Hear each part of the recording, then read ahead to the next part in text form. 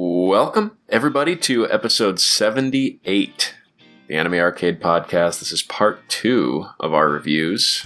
I'm Jeff, and I'm here with Logan. Yo. And Carlos. What's up? Did you forget who you were for a second there? I was wondering if I wanted to introduce someone else, but then I realized it was just the three of us. Jeffrey the Giraffe? Jeff's the Terminator. Pass it on. So yeah, we finished part 2. We're rounded out the season. I think part 2 went similarly to part 1, I think, as far as our reviews went. Mm-hmm. Yeah, definitely some low lows again, but also some high highs. Mm-hmm. Yeah. Good stuff. For sure. Yeah, I think we rounded out with a bang in both cases, so look forward to it. Listen all the way to the end, for those of you who find yourselves trailing off after 2 hours. Please don't trail off while you're listening to us. Especially if you're driving, don't do that. Yeah, we know these are long, but we hope you enjoy the conversations that we have. So Absolutely. Lots of good stuff to talk about. Indeed. So why don't we let them get to it? Indeed. Enjoy. Yeah, thanks for listening.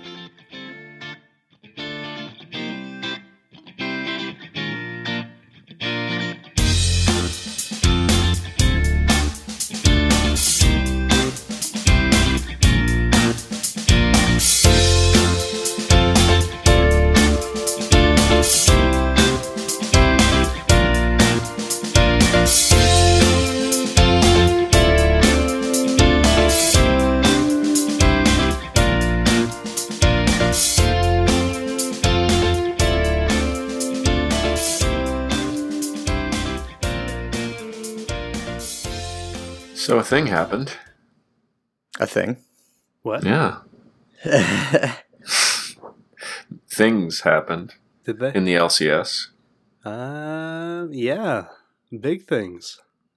Yeah. Rest in peace. North America got out of groups. Yay! I'm so happy. Well, doesn't C9 usually get out of groups? Yeah.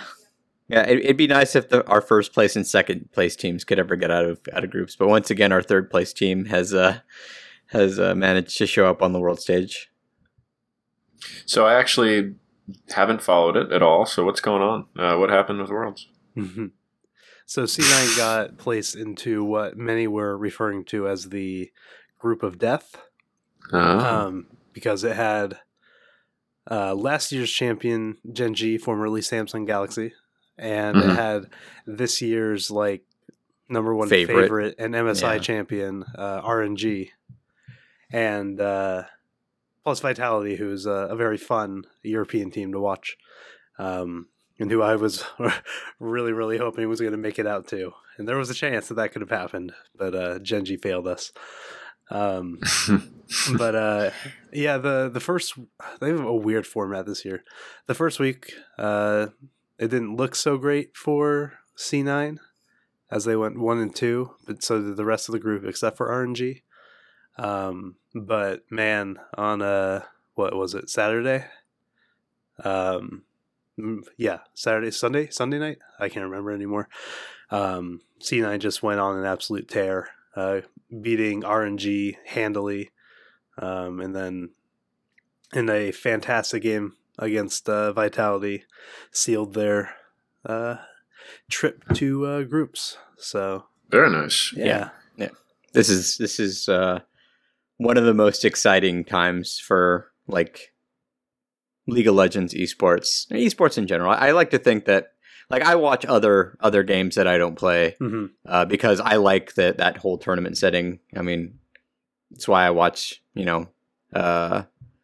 the football playoffs and all that stuff, is because this is the most exciting time, and that's what this is for those of you wondering why we are always talking about esports. It's because we're fans, and this especially this time of the year, it's crazy and a lot of fun to watch. And I encourage anybody who's even slightly interested to watch it, because that's actually how I got back into League of Legends. Was I found out that there was an esports scene, and that's how I got into League of Legends.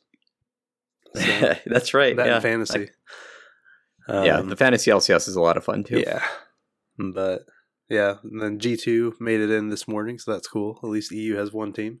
They'll probably have Fnatic as well, but we shall see. I think tonight is Team Liquid's group. Team Liquid. Mm-hmm. So, but they haven't been looking great. So we'll see. We'll see how that goes. And they're NA's number one team too. I'm just like, come on, guys, please make it out. Yeah, do it for Impact. The Team Liquid top laner is one of my favorite players. Very nice. Right on. Well, yeah. That is some exciting stuff. And you know what else is exciting? Anime. Yeah. And what about anime? Reviews. Heck yeah. And what part of the reviews? The bad ones. Yes. Love that. I'm glad you answered first, Logan, because when he asked what was exciting, I was going to say cocaine, but I guess I was wrong. Well, so this is why I'm glad you're here. Yeah, you know, someone has to ground us. I've got your I got your shipment though. Thanks. For any of you listening out there who might be FBI, we're kidding. Totally kidding, but 100% kidding. Anyway, reviews. Pocky. We're talking about Pocky, okay? Pocky, yeah. That's our code word. Anyway, but yeah, reviews. So this second part of our summer review cast. Last time we're a little bit down on some shows and higher on other shows, and I think this one's going to be relatively similar. but we'll see. Why don't you go ahead and kick us off, Carlos? Yeah. So the first show we're going to be talking about today is one that nobody drafted, but I was really interested in. It's called Island. This one comes to us from Studio Feel, and it's a visual novel adaptation, and boy, does it feel like one. So we start out Island with a I don't know, I want to say young man, but he looks so much older than everyone else, named Satoru. He washes up on a beach 100% completely naked. Oh, and I had to go back because like it had been a while since I'd seen episode 1. But you know how like sometimes we get like accidental boob grab, or there was that one season where we had accidental oh wow, yeah, that's right. There is that one. I was actually going with Myriad Colors Phantom World, where there was accidental like crotch plant, like where the dude. Yeah. Like, yeah, it was amazing. Well, in this one, one of the characters, Karen, face plants into his crotch. So, nice. Okay. Yeah. So, I mean, we start out there from that high bar, you know, like intellectually high bar. I'm just joking. But no, it does get interesting because this island is very secluded. Like, people aren't allowed on the island. I'm pretty sure they're allowed off, but like no one leaves. And there's 3 like big families that have like run the island for generations. And him saying that his name is Satoru, kind of like one of the girls that finds him, her name is Rine, triggers like her, not memory, but like kind of memory. She knows that name from how do you say it? Legend. Like, he calls her Rine, and like just he sees her face, and that's the first thing out of his mouth.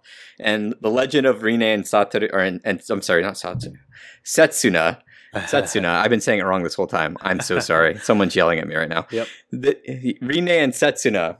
The legend is like of this brother and sister who fell in love, couldn't be together.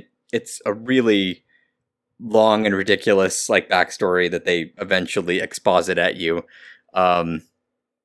where like one of them dies and the other one goes into like some kind of stasis until he can, or the girl dies, Rine dies, and Setsuna goes into stasis, hoping to eventually, you know, come out of stasis when the reincarnation of Rine is walking the earth again, and they can be incestuous again. Sweet.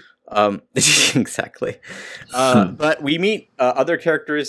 Sarah is pretty much the only member of her line, which is one of the other big families. She's the like temple priestess, and before mentioned Karen, who is eager to get off the island to find out where her mother went because her mom left the island, and her dad's trying to marry her off to a cop. Little by little, Setsuna like starts to unravel these girls' like mysteries and backstories. Again, spoilers. Skip ahead if you're going to watch this show, but if you're not, then here we go. Are you gone? Good. Okay. So Karen, her backstory, this is one thing. A lot of the mysteries in this show, like up until like the 9th episode, are pretty. Like you're expecting supernatural, and what they give you is super bland. Okay. Because Karen's mother decides to go and do research on the mainland. Oh, real quick, this is in the night. Like takes place in like the 90s, which they don't tell you, but they very subtly like drop hints. And the only reason I knew was like the whole fashion thing, because like I think in one of the magazines you could see something about like how gyaru culture is on the rise, and like they're wearing the big baggy socks, and I'm like, holy crap, we're in the 90s. I also wondered why nobody had a smartphone, but yeah, Karen's mother is like on the mainland, and that's why she wants to go over there. Setsuna takes her there, and mom's dead. Real, just kind of. They just drop it like there. She's like, yeah, she died. Car accident. Wow. Okay. and like her mom's research assistant like tells her everything about it. They were researching this strange technology that they had found that may also be on the island. And so they go back, and then it's Sara's turn. As Sara thinks, if you see a picture of Sara, like regular Sara, because eventually we get into a time situation, and we'll get into that later. But she looks all of like 12 or 13. She's 16, and she's about to be 17.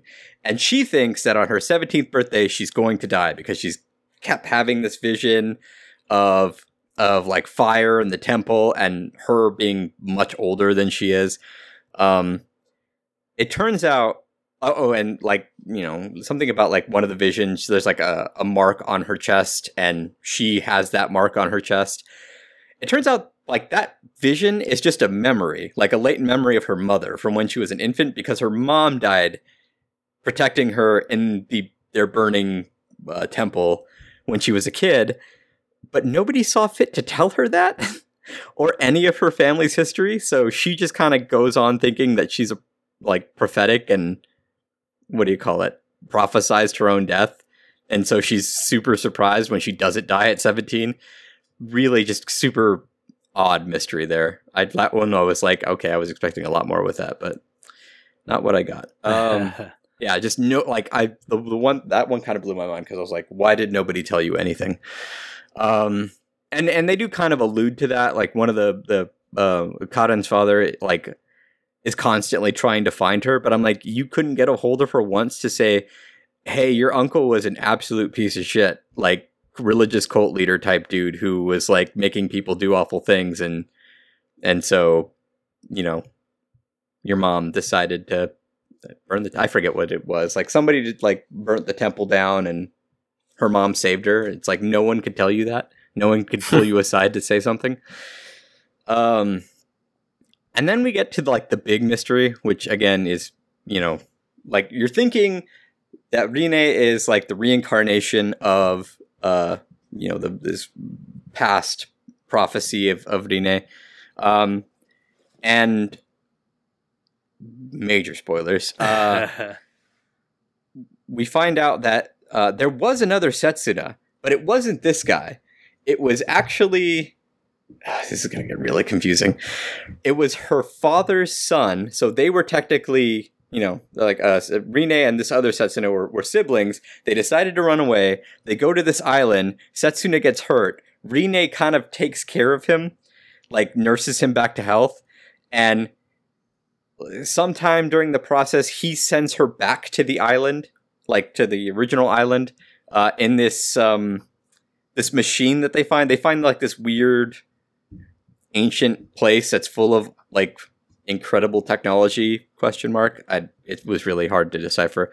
And he sends her back to the island, and that machine keeps her in stasis. So she comes back to the island like years later, but just like her old self. And that Setsuna dies on the island. So this Setsuna finds out about it, and like they go to the island, and it jogs her memory, and she has this, you know, huge emotional moment. And then as they're leaving the island, a storm hits, and Rine dies. Yeah. Wow. Yeah. And so Setsuna decides to do the Setsuna thing from the story and puts himself in stasis, and it goes forward in time to this weird post-apocalyptic future where the entire world is just a snow-covered hell, like an ice age has hit, but the island itself is the only place that's, you know, still safe, and they're under some kind of religious dictatorship, and there's a Sada there now, and she's much older, and holy shit, way more stacked. There's a Rine there, but she's short-haired, and Setsuna shows up there the same way he showed up on the previous island, naked and stuff like that. And Karen in this universe, or in this world, is like a street urchin who's like trying to steal food because like people who have unregistered children, those children don't get tags. Untagged people don't get food. And yeah, it's really weird. Okay, here we go. So I have to take a breath for this. I can't. The religious authorities start killing all these kids, and they frame Setsuna and friends for the death of the like archbishop, who very clearly was killed by one of the religious authorities, and somehow the crowd is just 100% certain that they did it. Despite Sarah being his daughter, the archbishop's daughter, and Rine and Setsuna coming from a completely different direction from the gunshot. Whatever. And so they're sentenced to burn at the stake. Rine rescues the group. They venture... Okay, so they leave the island, venture out into the snowy hellscape on what I don't know, dreams, apparently. Like their imaginary vessel, because you never see it. They go to this like this weird dome place that's just, again, full of this ancient technology, activated on accident. And on the way, Sarah dies because she got shot, but she didn't even get shot. Like, she gets grazed by a bullet on the leg. And somehow, between escaping the island and making it to the tundra, they never once think to bandage her wound, so she just bleeds to death. And then they bury her in the snow. And I'm not sure if anybody out there knows this. I'm from California, and I know this. You can't dig in the snow without some serious equipment. That ground is frozen solid, and without any kind of tools, they bury her and place a little like landmark for her. Oh my God. I completely forgot about soot blind syndrome. Some kind of weird sun disease. It's vaguely explained. Some people on the island get it. Well, this version of Karen gets it. And she dies of her disease. And again, okay, so she gets the disease while they're at the domed like technology place. Setsuna takes her back to the island, where a doctor's like, yo, man, she's already dead. She's probably been dead on your back for a while now. And he takes her back to the tundra and buries her right next to Sarah, again, without any equipment. Rine finds out, they find out that, like, some of the stuff that they were working with might have been a time machine. And Setsuna wants to like, he knows he has to protect somebody. He just doesn't know who. It's Rine from the original story. Follow me here. Come on, keep up with me. I'm trying. This is interesting. So he marries Rine from this timeline, and he fucks her. There's actually softcore. It was actually kind of nice, and but then again, they all kind of look pretty young, except for Setsuna, who's still pretty young but doesn't look as young anyway. And he goes back to the past, but now he's got all the foreknowledge. Like, he remembers everything now. Okay. And he in like some of the last episodes, he fixes everything that was fixed in the original, just way better. He's less of an idiot in this one, or this time around, I guess. And it turns out that Rine's mother is the Rine he knew from way back in the past. And Rine from the present is his daughter. Wait a minute. Okay, so wait, Rine. What? No. Okay, wait. I'm lost. I thought I was following, and now I'm lost. Okay, Rine from the post-apocalyptic future. Okay, is actually past Rine? Rine from the post-apocalyptic future followed him in time, but she went too far. She woke up a lot sooner. Okay. And so she woke up, she was pregnant with his kid, so the Rine that we had been following from beforehand, and I'm not going, so she took the name of Kuon, and there's this whole stupid backstory. The father of, this powerful family was like, hey, my wife died, and I don't have any other kids, so screw it, you're my wife, I'm going to start calling you by her name now, and that kid is now mine. Whatever. So technically, Rine and Setsuna, the Setsuna who died and all that stuff, they weren't technically brother and sister, whatever. But Kuon, throughout the show, had been asking whether or not him and Rine had had sex. And I mean, explicitly asking, through little notes under her door. You've been actively encouraging your husband from technically the past. Okay, and this is another thing. They're not technically time travelers. So they're not technically. I'm so sorry. They're not going back in the past. They're not going back. They're technically time travelers, but that machine it doesn't send anything back. It just keeps you in stasis. So apparently the world is just on this never-ending fucking cycle where shit happens over and over and over and over and over again, the same way. Which is just so stupid. Why would there be a fossil record of this? I'm sorry. That's me injecting, real world nonsense into this. So does he end up banging his daughter or something? So he doesn't. Okay. It doesn't stop the fact that Kuon's even at the very end, she's like, I gave her my name. I want her to have happiness and all this stuff. So even towards the end, she's still kind of telling him, please, take the daughter. And he's like, no, I don't care if you're older than me at this point. I still want you, et cetera, et cetera. So it does have a happy ending in that way. They get together. They actually do get married at the very end. But it's just the whole ride and the time travel explanation is so underwhelming. I just... Especially since, again, it's not like anything changes. It's just after thousands of years, the Earth wipes out humans, and then humans re-evolve all over again and completely spread throughout the world, and everything happens in the exact same manner, just over and over again, apparently. Which, again, why wouldn't this be in the fossil record? But I guess that's me inserting real world logic into this.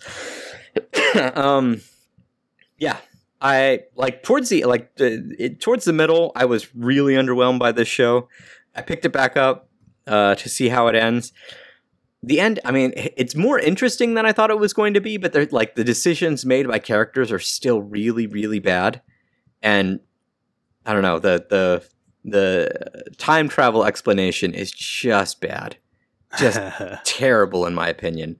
And where did the ancient technology come from? Why does it persist? Why doesn't it ever decay? What is it made of that it cannot be physically dissolved? How can they dig in ice? Yeah, well, yeah, that's the big one, isn't it? It is. Yeah. I can't give this show more than a 2. And it only gets a 2 because the ending was at least more interesting than the first half of it, but it really, really is just not a great show in my opinion. I honestly wouldn't recommend it unless you really, really like visual novel adaptations. It just sounds so convoluted. So is. I mean, I don't know. Just for a show to have that much going on with it, it needs to execute pretty well. And I don't know. It doesn't sound like it did as well as it needed to. Just hot tip: if you end up in the future older and your husband actually or wife, because they were married, they did have like a little wedding ceremony, comes in their younger self, don't encourage them to have sex with your child. Good advice. Yeah, that's the advice I took from this. Really weird. Cool. Island, huh? Oh boy. Island. Okay. Well. Yeah, how do I even follow that up? I probably didn't need to describe everything, but I just felt like everybody needed to know. Yeah, no, I definitely needed that. Otherwise, I don't know. I would probably be more lost than I am right now, but that's okay. Next up, we have Grand Blue Dreaming, or I think it's everywhere else it's just called Grand Blue, but I'm going to call it Grand Blue Dreaming because there's too many things named Grand Blue. I don't want to confuse people. This is an anime about a guy named Iori Kitahara who is going to college at Izu University, which is kind of like a coastal college. I don't remember exactly where. It doesn't really matter. And he has like these ideas in his head about what he wants his college life to be. And those are immediately shattered when he arrives at his uncle's diving shop where he's going to be staying, as naked men are everywhere. So many naked dudes. So many naked dudes. And so he gets semi-forced into joining the diving club. And the rest of this anime is just like a drunken nightmare. Did you drop this one, Carlos, or did you? I made it like 2 or 3 2 episodes in, and I was I can't. I wish I could have stopped. No, you know what? I did stop at the 3rd episode, but yeah. It's, if you like just like absurd, over the top comedy that's focused around drinking, then this is the show for you. But I don't think it really has much else to offer other than that. The characters were all right. Iori was bad, and his I don't know if I would call him his friend, but his like rival, his rival Kohei, who's like an otaku who I think I mentioned this in the first impressions, but his life goal is to have a harem of high school girls, but he's in college, so it's kind of impossible for him to have that. He's also bad. The girls are pretty cute. Chisa, who's kind of like the main girl, who's a quiet, bookish type, who's also in the diving club. She's all right. A lot of the humor seems to be about making her mad, and then her beating up Iori. Then there's the rest of the girls in the club. There's a girl named Aina who was, came to college in a similar fashion, hoping for this wonderful experience, and kind of fell into the trap of catering to others, like, trying to fit in, whatever the cost, and ended up becoming the laughingstock of the tennis club. She dropped out and eventually joined the diving club due to some cool things that Iori did say about, getting the last laugh is more fun than being the laughingstock of, these people you're trying to impress. There's Azusa, who's like a kind of a free-spirited girl who has no problem just walking around in her bra. I guess that's the main thing about the show is like people just don't care about clothes. There's so much censored dick. It's incredible. I never thought I would see an anime with this much censorship of the male variety. Wow. Yeah, it's like 95% of the show is about getting drunk and doing stupid stuff. And then 5% of the show is about actually diving. And I wish they had spent more time actually focusing on the diving, because every time that they actually did go and dive, I really enjoyed what I was, the little bit that I got from that. But yeah, I'm sure people really like the show because it's, funny. The humor did nothing for me, though. This has an 8.4 on my anime list for what that's worth. And that is not what I'm going to be giving this show. Yeah, that is pretty high. Yeah. I just did not like it. If I could have dropped it at 3 episodes, I probably would have dropped it after the first episode, honestly. But I had to stick it out. And I'm going to give it a 1.5. Wow. Yeah. I feel bad for taking up so much time with Island. No, I'm glad because I really didn't have much to say about Grand Blue. Yeah. I've got one this episode that I'm not going to have much to say about too, so don't feel bad. Well, before we get to that one, the next one is one that I drafted out from under you, Logan. You did? It's We Rent Tsukumogami. It's the anime that takes place in the Edo period, which is why I was interested in it. From Telecom Animation Film. It takes place, again, in Edo era Japan, in Edo itself, following Seiji and Oko, who run a almost like a furniture and knickknack rental shop. Yeah. And they have a number of items in their possession that are Tsukumogami, which are, if you remember from I think it was just called Tsukumogami, right? Yeah. So the ecchi show that was fantastic. You'll remember that a Tsukumogami is an item that is very, very old and very well taken care of, and thus it gains this spirit and it's able to talk and move around and stuff like that. Outside of the prying eyes of humans, of course, because I don't know, that'd just be silly.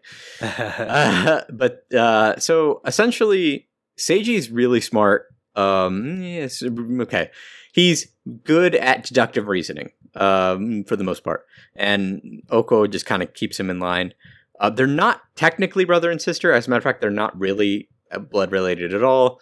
Oko is the niece of Seiji's adopted father. Seiji was not related by blood, but Oko comes under her uncle's care when her father's business burns to the ground and he passes away. So they run Izumoya, and people kind of come to them with problems, and they kind of just walk around like in gossip mode, trying to figure out what happened or what's going on. And after they can't figure it out, they'll rent out the Tsukumogami that they have, and the Tsukumogami will eavesdrop on the places that they're at. And then when they retrieve their rental items, the Tsukumogami will talk very loudly in the next room, and Seiji and Oko will hear it and deduce what's going on. And that is every single episode. Every one of them is that. And like they do try to paint like an overarching narrative. Oko was once being not really courted, but like this kind of richer guy named Satoru was saying that he wanted to marry Oko, even though he was already in an arranged marriage with another woman. However, a incredibly expensive incense burner called the Suo that he was given is stolen, and everybody thinks that Satoru had it, pretend stolen so that he could sell it off and so that he could abscond with Oko. And so Satoru leaves Edo in kind of shame and disgrace, and Oko kind of wants to find out A, what happened to the incense burner, and B, what happened to Satoru. And that's like every mystery that they go through, like is somehow linked to that. Like they gain little bits of knowledge from that. And Seiji's worry is he's, very clearly got a thing for Oko, is that she's trying to get with Satoru. And by the end, spoilers, but I mean, really just, I wouldn't recommend this show. Spoilers, Oko, like at the very end, like does want to find the Suo, but really, I don't know, just to like lay everyone's mind at ease. It turns out that Satoru's fiance, like his, arranged bride, like stole it herself and hid it in her warehouse to punish him. Okay. But he was driven into exile, so she was, really sad after that or whatever. And Seiji figures this out, and eventually he finds Satoru, like very last episode, and Satoru still, got a thing for Oko, but by the end, Oko's, really into Seiji, which I didn't see up until like the last few episodes. I mean, they have a chemistry, but it really is a brother-sister chemistry, and unless that kind of chemistry is the chemistry you're going for in a potential partner, I don't know what to tell you. Yeah, I didn't end up sticking with this one just because I didn't have the time to do it. But I like my one complaint from the few episodes I did watch were that I wish that they were not, cast as brother and sister in quotes, but that they were cast as, husband and wife or fiance and fiance or whatever. So I'm glad that to hear that it got there in the end. That makes me happy, but yeah. The rest of the show just, I don't know. It was very formulaic, and after a while, I just like, and I like the laid back, like calmer shows, and some of the characters were really compelling. Just for me, not Seiji and Oko. Like Oko, just like her only role was to like be the mom and whip Seiji in line, and Seiji for his part, like by the time you had already figured out like what was going on, it took Seiji so long. But there were some really interesting characters with some really like interesting stories that just weren't the main characters. And then again, when every episode is let's fix this by sending in the Tsukumogami, I mean, it's like that point in Scooby-Doo where this is the point where they catch him. It has to be because the episode's almost over. It was just like that. All right, I'm getting close to using the Tsukumogami. Here it comes. And there it is. Which is unfortunate because I was really looking forward to it. And it looks really good. Mm-hmm. Like very, very vibrant colors in an era where you really don't think about vibrant colors, like 16 to 1700s, maybe even into the 1800s. Yeah, I'm not really thinking vibrant colors. Yeah. But yeah, just I can't really recommend the show unless you really want to see that romance come to fruition. But there's so much better out there. Maybe just not in this period, I guess. Yeah. I'm trying to think of one. I'm coming up blank. Inuyasha. I mean, it's not really in this period. I know. Rurouni Kenshin? Is that it's not bad. It's not bad for some of the. Yeah, I guess Rurouni Kenshin. Although that one is kind of sad if you watch the last movie. Yeah, that's true. But I mean, if you really want like a calm show, like this is one. There are some kind of tense moments, but not really. Yeah, I'd probably give this a 2.5 out of 5. Okay. Like a shame. Yeah, I mean, I think you would like it. I really do think. I think you'd probably rate it higher than I would. You'd probably have given it a 3 or a 3.5, probably a 3. But probably just because Oko's so cute.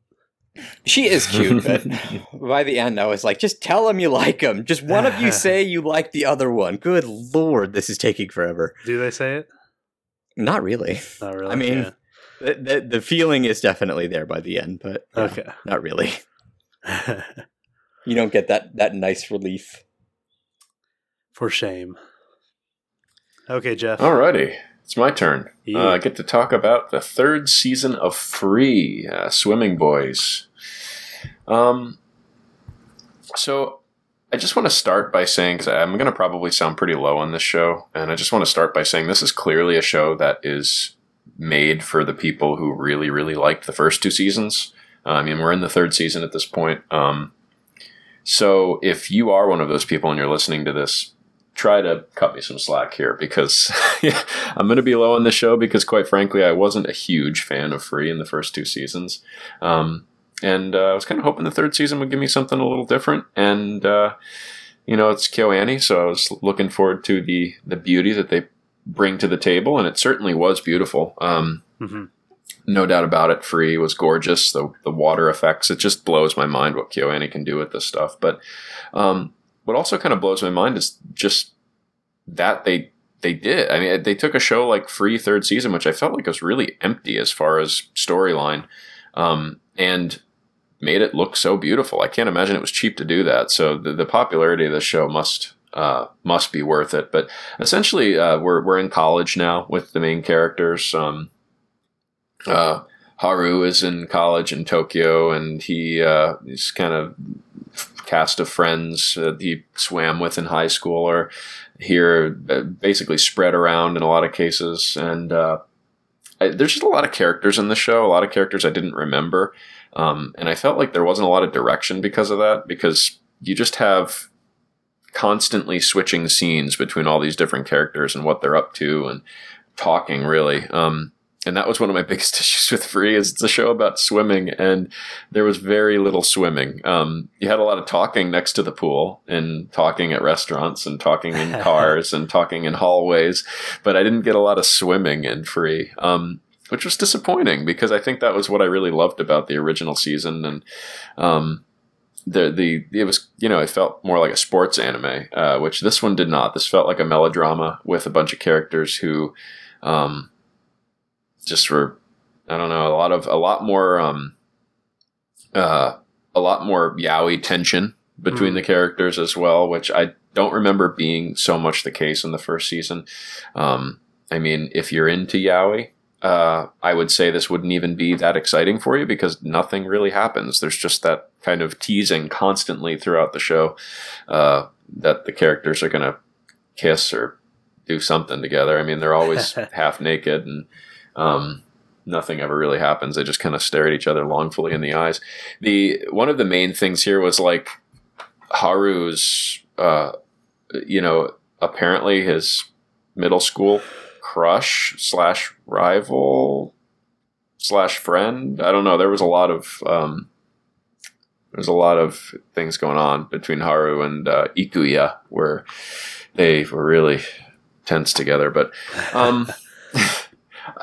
I don't really have too much to say about the show, honestly. I thought it was super melodramatic. I felt like there wasn't much direction. By the time we got to like 3/4 of the way through, and we finally started getting some swimming and some people facing off against each other, I just didn't care anymore. Beautiful show. The opening was really awesome, actually. Good music. KyoAni did a great job with what they had, I guess. But this wasn't a show that I enjoyed. Any questions? No. Free season 3. No. I don't have too much more to say about it, honestly. I just don't feel like much happened in this show. I felt like most of the time I was just bored kind of watching these guys stand around talking about how they couldn't believe that so-and-so got this great time, or how this person is so good at swimming freestyle, and this person was, I can't believe it. Did you see him? He just walked down the hall. I can't believe he's here. Like, just a bunch of nonsense, man. So yeah, was there at least like a big, like, are they at least building towards something like a big tournament or something? Yeah, I guess. I don't know. By the end of it, I didn't really care. It's just there was some decent little face-offs leading into the end of the show, and there wasn't really a resolution. So I guess there's going to be some more. But I won't be looking forward to it or drafting it. That's for sure. So Free, I think great for Free fans. There's a lot of fan service in there, and if you're a huge fan of Free, this probably is awesome. But for someone like me who was just kind of hoping for a decent sports show done by KyoAni, definitely stay away from Free third season. I'll give it, because it was so pretty and had a good opening and probably caters really well to Free fans, I'll give it a 2. Give it a what? A 2. 2. Okay. Sorry, Free fans. Not doing so well, guys. It's been a rough season for us. I'm sure it's been a great season for others. Not so much for us. But that's okay. Let's hope things start to turn around. Yeah, so speaking of third seasons of things, the third season of Overlord has come and gone, and I have been watching it since the beginning. It's still one of my favorite fantasies, just because I like the idea of the evil, quote unquote, evil races in fantasy settings, being the protagonists. So got another season of that. We start out this season back in Karn Village, which you and I will be forgiven for having completely forgotten, because it's been a long time since we've seen it. It's one of the first places Momon goes as his actually no, he's Momonga when he saves that village. Yeah, it's one of the first places he goes outside of the tomb when he decides to venture out and see what the world is like.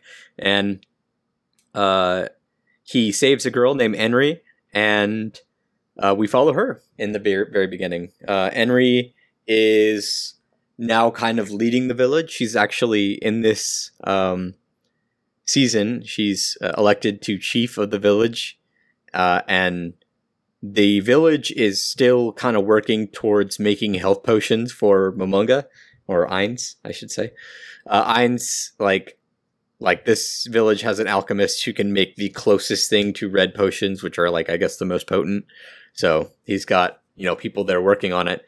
And in this season, there's actually, he sent other races to go help defend them. So we get possibly the broiest goblins I've ever seen.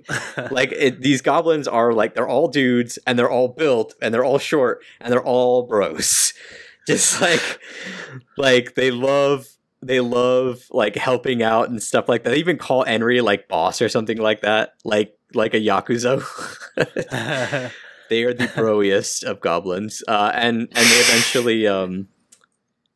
eventually recruit ogres as well into their little cohort. So this town is being defended. At first, the humans are wary about these other races in their midst, but after they're attacked by forces outside of the forest and they successfully stave them off, the people are much more inclined to A, follow Enri's rule, and B, they're more accepting of the goblins. And the goblins and other evil races actually help out in farming and stuff like that. It's really kind of a neat little dynamic they got going. And then we get into in this show, Ainz is still retains his human mind, when he's thinking. His aides, these super they were super OP NPCs that worked in his guild's guild hall. Now they're all alive and stuff like that. They all think that he is trying to dominate the world. One in particular, I think it's Demiurg. says, I figured out your master plan, master, and like goes on to tell everybody. And like Ainz is like, yes, please, enlighten the rest of them since you're so smart. And like, this is how he's finding out what they expect of him. And he's like, yeah, you're clearly, using this, small human village, not just as like an alchemical base, but like, dipping your toe into world domination and all this stuff. And what sets all this off is a powerful empire, hears about Ainz's like the Nazarene tomb, and they send this host of adventuring parties, and they all go there, and Ainz fucking destroys them. And it's kind of sad because we do follow this one party that's supposed to be, they're all like bros and stuff like that, and like really cool together, and like one of them is this girl that like they give her like a very brief backstory. It's like a one episode little tiny thing in one episode where it's like she was part of a noble family in this empire, but the current emperor like really cracked down on corruption, and her parents were kind of like, they still have their estates and stuff like that, but they're no longer technically quote unquote nobles. So she's trying to get up money because she's like, look, we're going to have to say, well, her parents are, throwing their money around like they were still nobles. And she comes back home, and like, she's got like these two really cute little like twin sisters who she's like, I'm going to take you with me. And they're like, oh, we can't wait to go with you. Please come back safe and alive and not dead. And so, of course, when she's part of this adventuring troupe, when she gets fucking annihilated, along with her cohort, because Momonga's like, no, you're like, this is the one thing I cannot allow to happen. I cannot allow my aides to see, our tomb being defiled by human feet. Like, I will not survive. So all of them die, and she pulls the oh crap, what was his name? He pulls the Fate Zero Bluebeard thing where he's like, yeah, sure, go ahead, get going. And she flies off, and no, it turns out she wasn't allowed to leave. Shaltir went and killed her. Oh man. Yeah, it was pretty brutal. And then, of course, at the end, we get the little ending shot of the, again, adorable little twins being like, can't wait till sister comes and gets us and takes us away from our parents. Oh, no. And I'm like, I mean, I want to be sad, but I mean, you just dropped them off. I mean, I'm sure they're going to come, like, we're eventually going to have like a time skip season where it's like years into the future, and now these girls have sworn vengeance on Ainz and et cetera, et cetera. And as retribution for this, because, because Ainz and his followers found out where these adventurers came from, they actually attack the Empire. Like, not even really an attack, they just go in like in a show of force, and they're like, the Empire's like, well, what do you want? And he's like, I want this land, just this land, this contested land between you and another kingdom that you're constantly warring over. And so he's like, sure. So the very last few episodes are like a battle between the forces of the Empire and this kingdom, but the Empire has Ainz with them. The prince of this kingdom like goes after Henry's village, and they're rebuffed by a super OP item that he gave Henri. That like she blows on this horn, and a literal goblin army comes out of it. And so yeah, she had this like goblin army just decimate the prince's army. And then during the battle proper, the big head-on-head, Ainz summons these gigantic, multi-headed, tentacled monstrosities. I think like something like 7 of them. The way he does it, I think it's super cool. He like sends out like this black ooze, like the kingdom's army comes charging. Like they send like, I don't know, 1 unit, like a bunch of dudes charging. He sends out this black ooze, and it just sucks the life out of all of them. They just fall over dead. And then these monstrosities come up, and he rampages, and eventually he's stopped by, like, not stopped literally, but like a man he really respects, the head warrior of the kingdom who he had met before in season 2, like challenges him to a duel, and out of respect for him, he's like, all right, I'm going to stop killing all your soldiers. Just, your kingdom has to concede this bit of land to me. Like, I told you. So at the end of this, I think I take that back. I think he actually took the kingdom because like at the end of it, he's in their palace or in a palace. I don't know. It's kind of unclear, but, and he's essentially put himself on the map. So he now is a leader on the world stage. Everybody knows his face. Like he's taken off the mask and everybody knows he's like a scary skeleton dude underneath the mask. But he still has the armored persona of Momon, which I think is interesting because he can project himself. Like he can project a, I don't know, like an illusion or something was going on. But so I'm really curious like where he's going with it, or if he even knows himself where he's going with it, because there are times when this character is very decisive and, the evil lord that you expect that like a character like that to speak like. And then other times we're inside of his head and it's like, oh, you're just a terrified otaku who's still stuck in this world. So it's unclear how much of that is still lingering within him, but it's pretty clear that he's really gotten over killing people. Just super, super gotten over killing people. Or killing things in general. This season, I was a bit higher on it than the last season. Not just because there wasn't any lizard sex, although I know a lot of people would probably like joke, probably because there's no lizard sex, huh? Yes, and no. A lot of it's just a lot more happens in this season, I think, and like the fact that like if we are getting another season, we now get to look forward to Ainz Ooal being a world leader and seeing how he reacts, and like because now he can't move in the shadows and stuff like that, except for with his persona, or his alternate persona.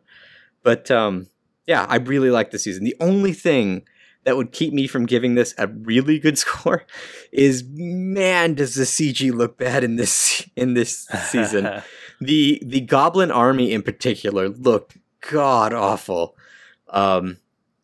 I mean, the human army, they all just look like faceless soldiers, and I mean, I guess that's fine or whatever for CG, because you can't animate that many people without killing yourself. But yeah, the CG in this show, especially towards the end, just takes a complete nosedive, and the ogres don't look too great at the beginning of the season either.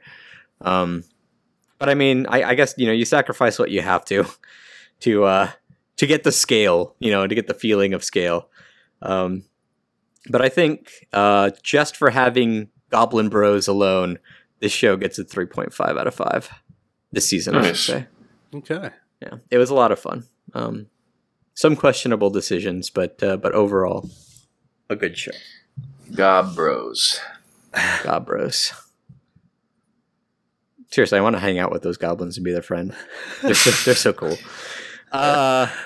We've got a couple. Two of the shows I drafted actually have goblins in them this season. So, the second one does, yeah, and they're super weak. Anyway, I was just thinking about the other one. So this next show is also mine. I actually drafted this one. I didn't draft Overlord. I'm not sure if I said that or not, but I did draft this show, right? Yeah. Okay, good. Yeah. Sorry, I had a momentary lapse in memory. Studio for this one is XSpec, and it is Yuna and the Haunted Hot Springs, a show I very much loved, because it's an ecchi harem. Now, hear me out, listeners. I'm hearing you. Remember that a few of the ecchi harems I've had recently have been fucking awful. So, either that or just not great. Whereas this one goes back to formula, and I really appreciate that. All I need in an ecchi harem are a group of girls or dudes. I like reverse harems. Remember, I actually really liked Kiss Me Not Him, or Kiss Him Not Me. Sorry, wrong way around. Yeah, I flubbed. I'm down with those as well. Yeah, but like just group of in this case, females who just want this one guy's dick, and then everything else is comedy around it. I don't need, mind-blowing storyline. It's just fun. And I appreciated the fact that they really were just going for episodic fun. There was somewhat of an overarching narrative, but let's get into the characters first. So we start out with Kogarashi. And Kogarashi is this high school kid who doesn't really look like a high school kid. But all throughout his childhood and his early years, he's like a spiritual medium, but like early on, he doesn't have control of it. So he's constantly being possessed as a kid, which like he's got like throughout the show, he has these skills and everyone's like, wow, how do you know how to do that? And he's like, well, I was possessed by a sushi chef for a little while. And that's why I know how to, cook fish really well or something like that. So yeah, he was possessed so much that like during his middle school years, he decided to undergo training, in like spiritual arts. So now he's like a super strong medium and he can, exorcise ghosts with just like one punch. Like he just punches them with this like spirit power and boom, they ascend to heaven. And so he goes to this hot spring because the rent there is cheap because everybody knows it's haunted. And he's like, well, I'm a medium. Who gives a shit? So he shows up to the room or to the place and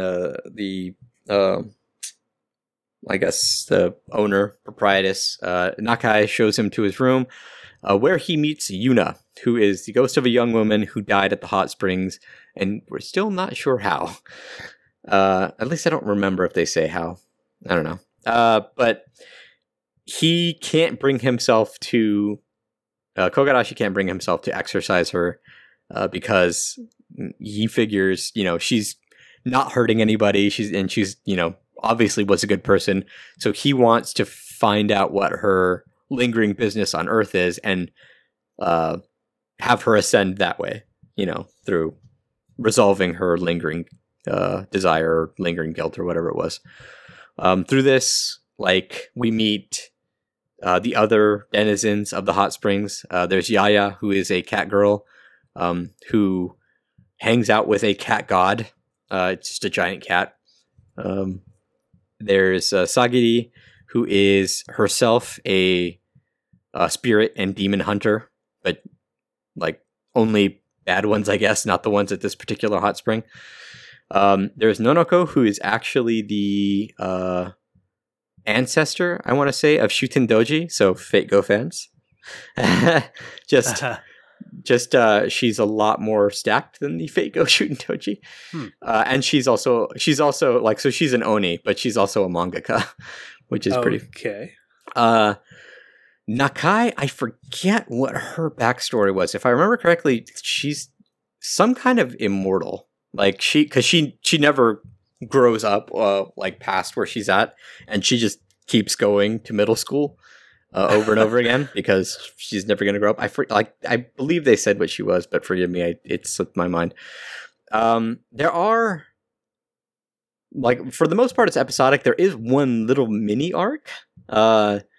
It's weird because it's not even at the end. It's like towards the end, but in the middle, where Yuna gets taken in by a dragon god, and the dragon god's like, I can make you my wife because I'm a dragon god and I can do things like that. And Yuna doesn't want to, so and he's just like, the dragon god is like the biggest otaku, so like all he really wants out of her is to dress up in cosplay. And so Kogarashi and the girls get together to break her out. And that's a couple episode like little arc where we learn that Kogarashi's spiritual power is so great that he could punch the dragon god like and knock him out and like knock memories out of his head. And they convinced the dragon god that Yuna was so happy that she was married to the dragon god that she ascended to heaven. And so he stops pursuing her. However, his attendant, Oboro, who is, I guess part of this dragon god family, decides that she wants her family's legacy to be secure, and Kogarashi's strong, so if she has a kid with Kogarashi, then she'll provide a strong male heir for I don't know, this dragon line. I really appreciated her character because she reminded me of Zenobia from High School DxD. She's a lot of fun. But yeah, like other than that, just it's a really fun ecchi harem with just a ton of steam. So look forward to the Blu-ray version. Just so much steam for days. So we can ascertain that the Blu-ray version is going to be a lot of fun. That's probably how I will watch it. Same with How Not to Summon the Demon Lord. Given all that, and like I said, I was really high on it because it gave me something I haven't had before. Just like back to basics, ecchi harem. I'm gonna give this one a 4 out of 5. Nice. I really enjoyed it, and I would love another season, but I sincerely doubt we're getting one. We're doing it, boys. We're back up. Yeah. Yay, it's coming up. Right on. All right. I think this next one is going to be probably from the same it's like a climb. It's like a gradual climb right here, right? Anglemois. This was one that I kind of snatched out from under you, Carlos. The story about the Mongols invading Japan. And this was a show I was kind of in the mood for something historical, hopefully some kind of a war thing, some action. And I was not disappointed with Anglemois because it gave us quite a bit of action and an awful lot of war for quite a while. And I need a second because somehow I closed my anime list tab. Yeah, if you don't mind. Like you said, it really did touch like quite a bit on the history. I'm not 100% like a very good with this period in Japanese history, but I love the way they got the a lot of the armor of the time right, especially for the Mongols. Like Mongol armor was so weird looking. Yeah, they were definitely very distinct. The hairstyles of the time. I mean, just like everything. The only thing I could have hoped for with this one, I really wish that they had gotten like some Mongolian talent to speak in Mongol. Like that would have been cool. Yeah, because it was really annoying. Like, I mean, and you know, sometimes you have to do this, and like they do it in English media all the time, where we just have to suspend disbelief and pretend that they're speaking two different languages when it's like that Mongol leader is very clearly speaking Japanese. Through the translator who's also speaking Japanese. Right. Yeah, it's definitely. I mean, because you forget that they're speaking different languages a lot of the time. So. There were several scenes where you'd have a Mongol speaking to a Japanese, and you just assumed they could understand each other, and because they're speaking the same language in the show. But so basically, the show starts with actually a group of, I guess, just a ragtag group of criminals, exiles, crashing their boat. Yeah, exiles, crashing their boat on this island, Tsushima. Thank you, Tsushima. That's what I was actually looking for here. So the island of Tsushima, they crash their boat and they end up getting taken in kind of by this town, and I'm having trouble thinking back now to the beginning of this. Were they put in prison? Well, so they were sent as exiles. Like they all had some kind of criminal thing, or either that or they were deposed nobles. So they were all sent to this island. I mean, obviously they would have been killed, but whoever, you know, was in charge of their sentencing, probably the emperor, as we find out a little later, whoever was put in charge of their sentencing sent them instead to this island as kind of a backup force, because they were very sure, like, that the Mongols were coming. Like it was inevitable that the Mongols were going to be on their way. So what do you call it? These guys are sent there. They're not really like, they're kind of put in prison. They're put in a kind of prison, but like they break out very easily. Like some of them do. Right, some of them leave. Some of them stay. And they like our lead guy, Jinzaburo, because you hear that name all the time. Jinzaburo.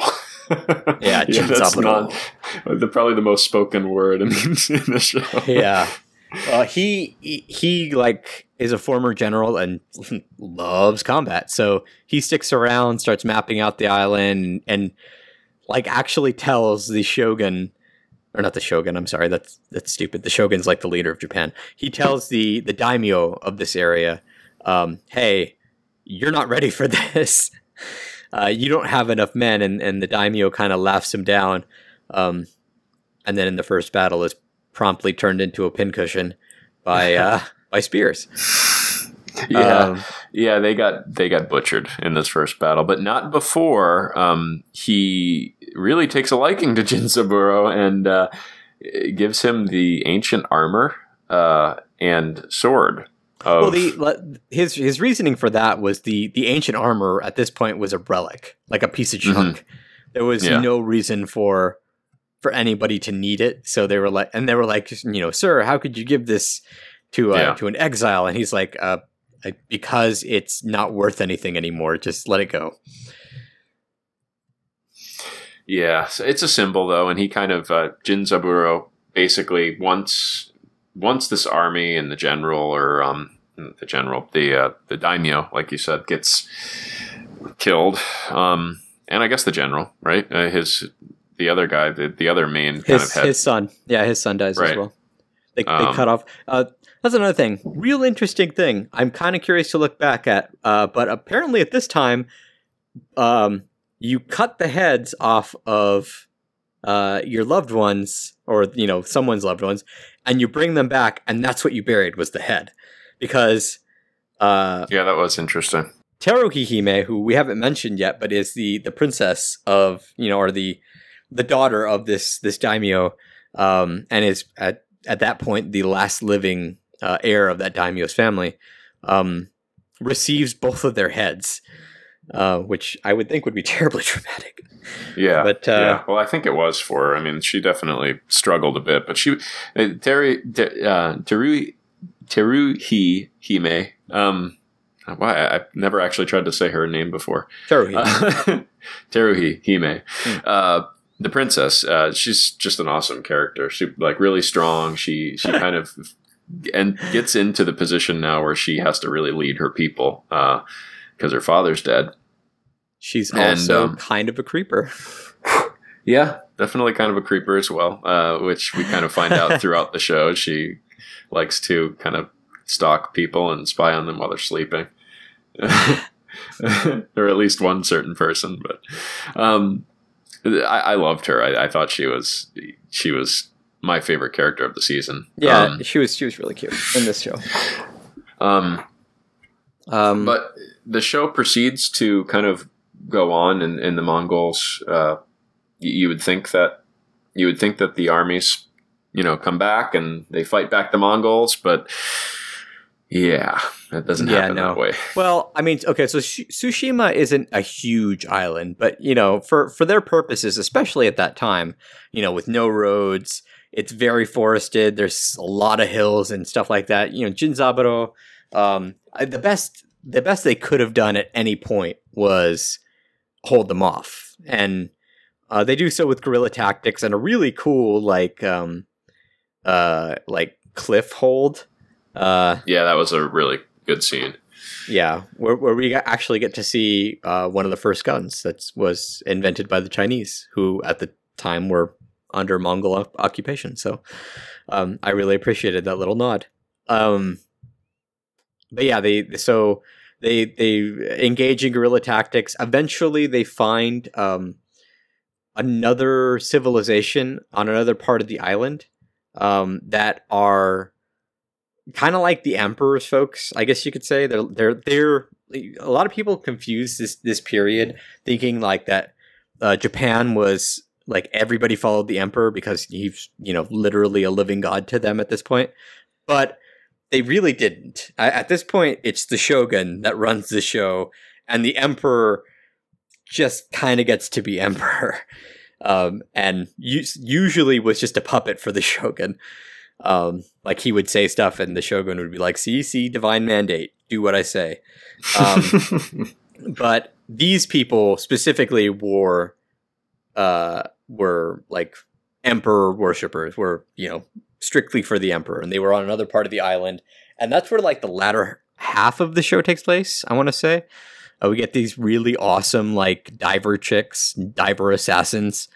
And at this point too, they have been pressed into a very desperate situation. They're losing. I mean, they're defying the odds in that they're killing a lot more Mongols than they're losing.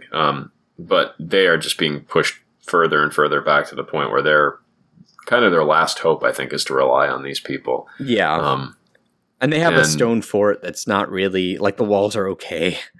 But they've held it for long enough. And the one thing I like about this show is that, I mean, they really do nod to, guerrilla tactics and how effective they are against an army that A, doesn't know the lay of the land, and B, has never seen your tactics before. Because, the Mongols had never fought anything like the Japanese before. They were pretty much steamrolling through China because the current Chinese dynasty was on its last legs anyway. And they steamed through the rest of the world because of their cavalry. But, like, Japan's mountainous, nature made their, like, cavalry blitzkrieg essentially useless. So, I like the way that they were able to be like, yeah, see, this is why the Japanese won a lot of battles and managed to hold them off for so long was they just didn't know what they were up against. And the same goes for that civilization that they find. We do get a couple really good battles from that. Yeah. Those people. I forget what they're called.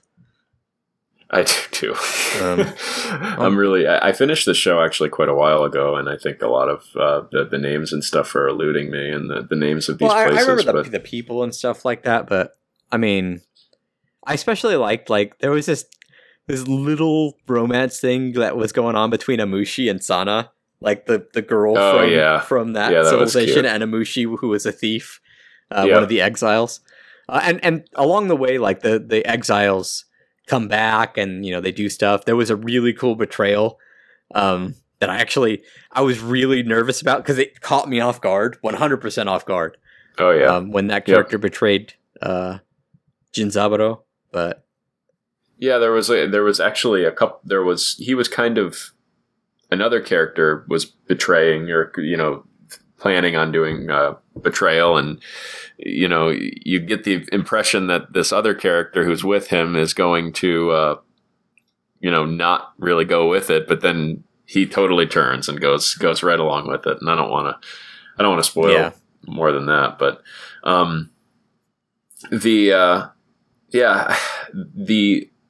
the end kind of quarter of this show though, was it kind of. Oh, you're talking about the end? I mean the end, but just kind of the last act of the show is just very, very hopeless. Yeah, I guess it just. Well, I mean they're pressed at this point. There's very little hope to begin with. I mean they staved off one major attack. There's no way a second one was going to happen. But yeah, so spoilers. Skip ahead a little bit. In the very last episode, fucking everyone dies except 3 people. Yeah. So, and it's pretty brutal, but let's not. I mean, I credit where credit's due. The Mongols were not known for gently taking over places. No. If you surrendered to them, they were usually they'd usually offer amnesty, and you'd be brought into the fold. They would just rape all your women. Yeah, no, they were very, very rapey and head cut-offy. They like that shit a lot.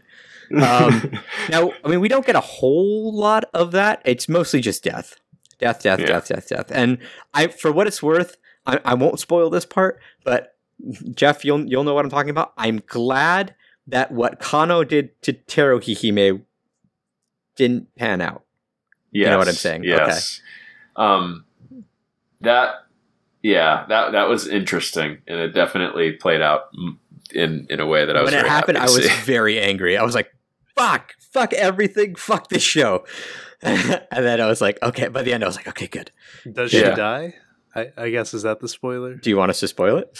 I mean, it's a review cast, so you can. I'm not going to watch the show ever, and I want to know. Okay, that's true. So Teruhi... Okay, so spoilers. Skip ahead. Yeah. Now I'm going to spoil it. Spoilers. Yeah. There's timestamps. You can skip. Kano is Teruhihime's... kind of like she's like an assassin for her. She's like a kunoichi, and she works for Teruhihime. When Kano sees that it's hopeless because everybody's kind of dying around her, she starts to choke Teruhihime. And like, I mean, it's pretty graphic, like full on hands around throat, choking her. Like, and Teruhihime, it looks like, death. It turns out Kano just choked her till she passed out, which is totally doable. Trust me. Not that I have any that much experience.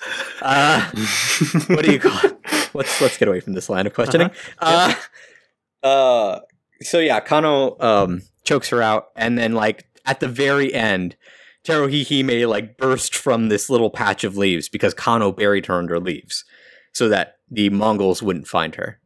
So So, but also Kano also like in her like escape kills a few Mongols and then gets pushed to the ground and her clothes get stripped off, and that's the last we see of her. Oh, great. Yeah, so okay. Well, again, that's what the Mongols did. Yeah, but it wasn't graphic about it, at least. No, not like another show we'll talk about in the First Impressions podcast. Anything that suggests it's not something I want to watch, so good to know, though. But yeah, so Jinzaburo, essentially, like at one point in the show, they actually do meet the Emperor, and the Emperor is like, if one of you lives, we win. Like if even one person is still alive on the island, we win. And I'm like, that is some specious reasoning, but you are the Emperor, so why not? So yeah, spoilers. Jinzaburo, Teruhihime, and technically, because we didn't see her die, Sana is still alive, but unfortunately, Amushi dies, which is really sad. I felt so bad for her. Yeah, that was a pretty tragic scene for sure, because you almost get the impression that she might save him, but. So it's kind of interesting because we start out with all these exiles, and like all of the exiles who had even like at one point thought about leaving, or like they kind of were punished for it. Like again, spoilers, but all of them die. So they pay for their crimes, and maybe some crimes that they might have committed even while on the island with their lives. Which is like an interesting, but they did it, in service to the Empire, blah blah blah blah blah. But Jinzaburo, who's stuck it out with everybody, gets to go on living. And he has an interesting little backstory there at the last episode. I don't know why they waited for the end to do it, but like he had a wife and a daughter, and they die off screen of fever, which I mean that does happen, especially at that time. But yeah, they give him this interesting little backstory right at the end, and it's like we could have put this anywhere else. Yeah, it was kind of weird to see that right at the end. But he was just, I mean, he probably was a little too OP, I'd say. Jinzaburo, he was just, he would go into the middle of it was like Dynasty Warriors kind of stuff when Jinzaburo was on the battlefield. I mean, he was just, massacring them by, the dozen. And there, for the most part, the rest of the characters were, seemed pretty, some of the, what did you call them? The criminals, the exiles. The exiles, thank you. Some of them were pretty, much more powerful, I think, than the average warriors. But Jinzaburo was just on a totally other level, which at times kind of made him feel like he was invincible. But I mean, he's one of those characters. I mean, you see them in Japanese history because the only record we have is from the Japanese themselves, and usually from the winners. This is what we get. So, and to be fair, like it's the same with ancient Roman records. A lot of them are painted, like a lot of the Roman generals are painted in a very, glowing light. Yeah, for sure. So, but it was cool. I mean, just to kind of close out, I really enjoyed this show. I looked forward to every episode. I thought the entire story kind of wrapped up really nicely. Maybe not nicely, and yeah, that's true. Actually, I didn't even notice it at first, and then as soon as I did, I couldn't stop seeing it. But yeah, it had kind of this weird, dirty filter over the show the entire time. Overall, I thought it was a really fun ride, even though it wasn't necessarily the most happy one, but some really cool characters and a cool story. So, and it ends on kind of a maybe there'll be more, because the Mongol invasion didn't end there, and they very clearly had a moment like where the Mongols are talking to the big general, the guy in charge of everything, and he's admonishing them for not killing them all fast enough. So there will be more, probably, hopefully. And I actually wouldn't mind more, because I'd love to know more about this period of time through the Japanese eyes. We never saw the Buddhist monk he never brought his reinforcements. Oh, no. Don't you remember that? Okay. So he was posing as a British monk, but he was the lord of because Tsushima Island did have a daimyo, but that daimyo was a protectorate of another daimyo on the mainland.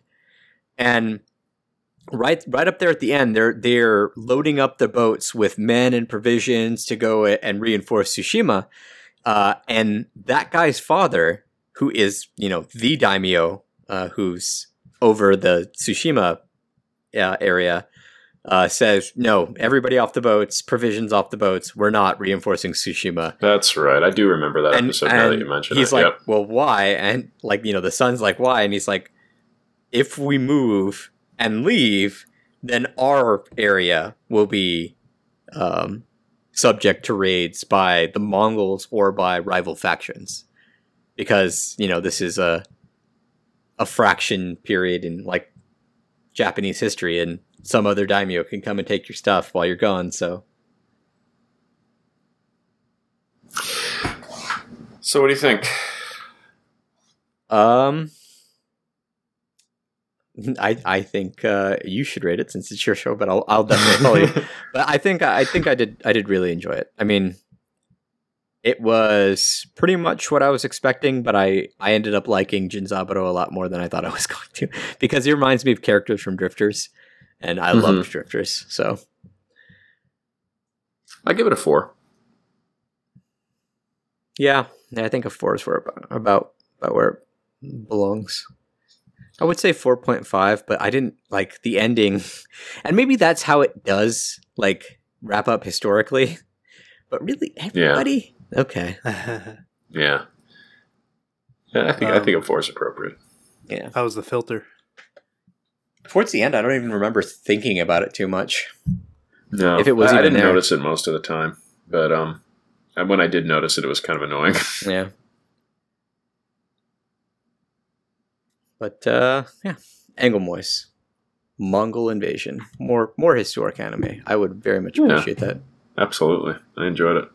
I've actually been listening to a lot of historic podcasts, and one about revolutions where I've been recently covering the Mexican Revolution, and one on British history where I've just gotten into the Roman occupation of the British Isles.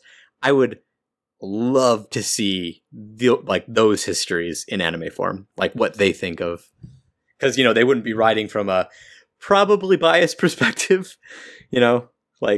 I doubt that they had any horse in the Mexican Revolution, so I think that'd be pretty cool.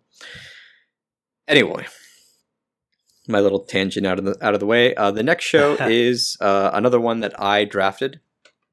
This one is Hataraku Saibo, or Cells at Work. By David Productions, licensed by Aniplex of America, so we can look forward to owning it in 2 sets. $200 each. $200 each. Thank you, Aniplex. May I have another? This show follows your cells and my cells as they work inside the human body to deliver oxygen and nutrients to the various organs that keep us going, and viciously destroy the bacteria that try to invade our body. It's a very episodic show and like very educational. We mostly follow a red blood cell whose name is literally red blood cell AE 3803. In Japanese, Sekakyu or Sekekyu AE. I don't know. Sanhachi Zero San. That's the best I got. And we also follow somewhat a white blood cell. Again, white blood cell U-1146. I'm not going to call them that. I'm just going to call them white blood cell and red blood cell. And yeah, each episode, the body undergoes some form of stimuli or issue, beginning with a bacterial infection, or I think it's just like germs and stuff like that, where we learn how sneezing works to trap those bacteria and eject them from our body. Going all the way to the very end, kind of spoilery, but man, you should really watch the show. Like, spoilers or not.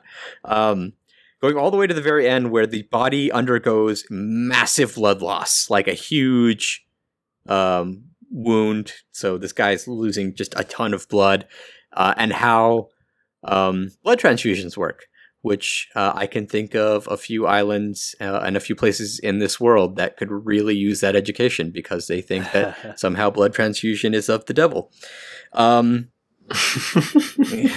Seriously, like that's the one. I'm sorry.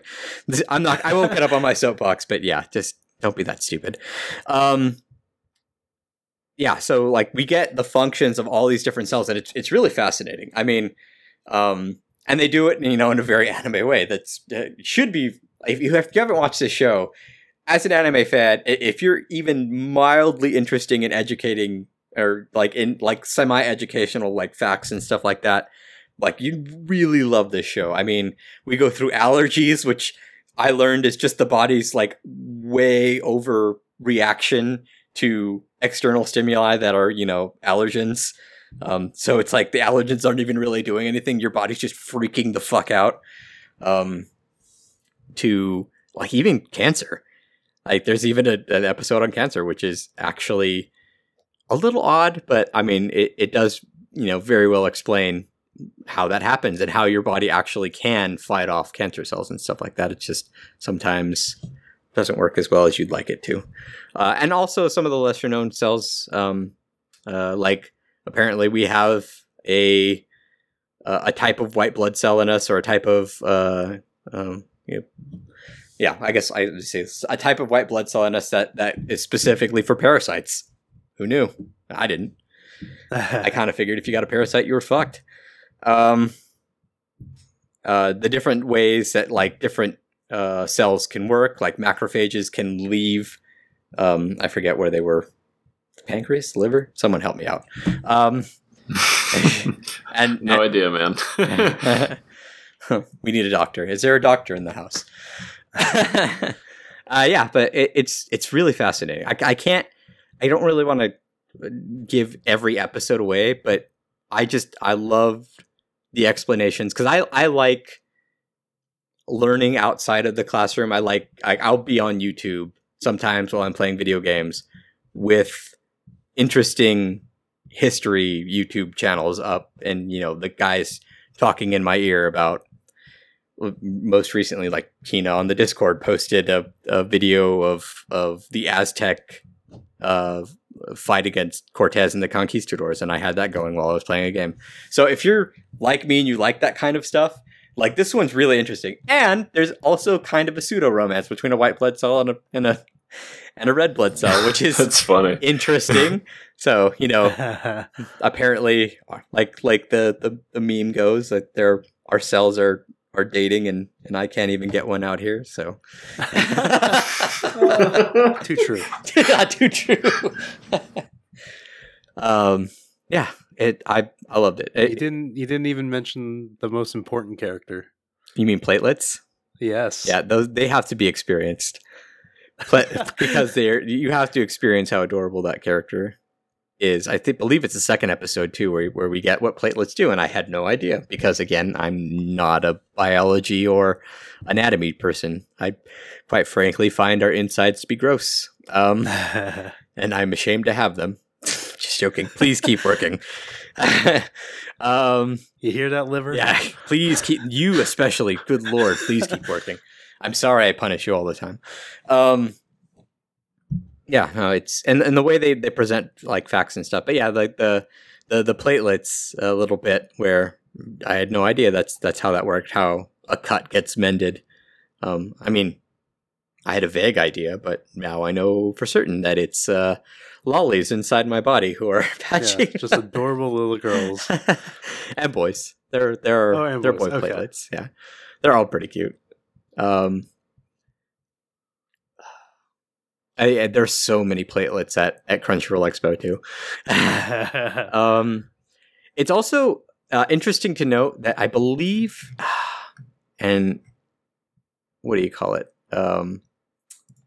Cube and or BTAG are probably going to kill me for this, but the director was involved with JoJo's, or the character designer or something. The studio is for sure.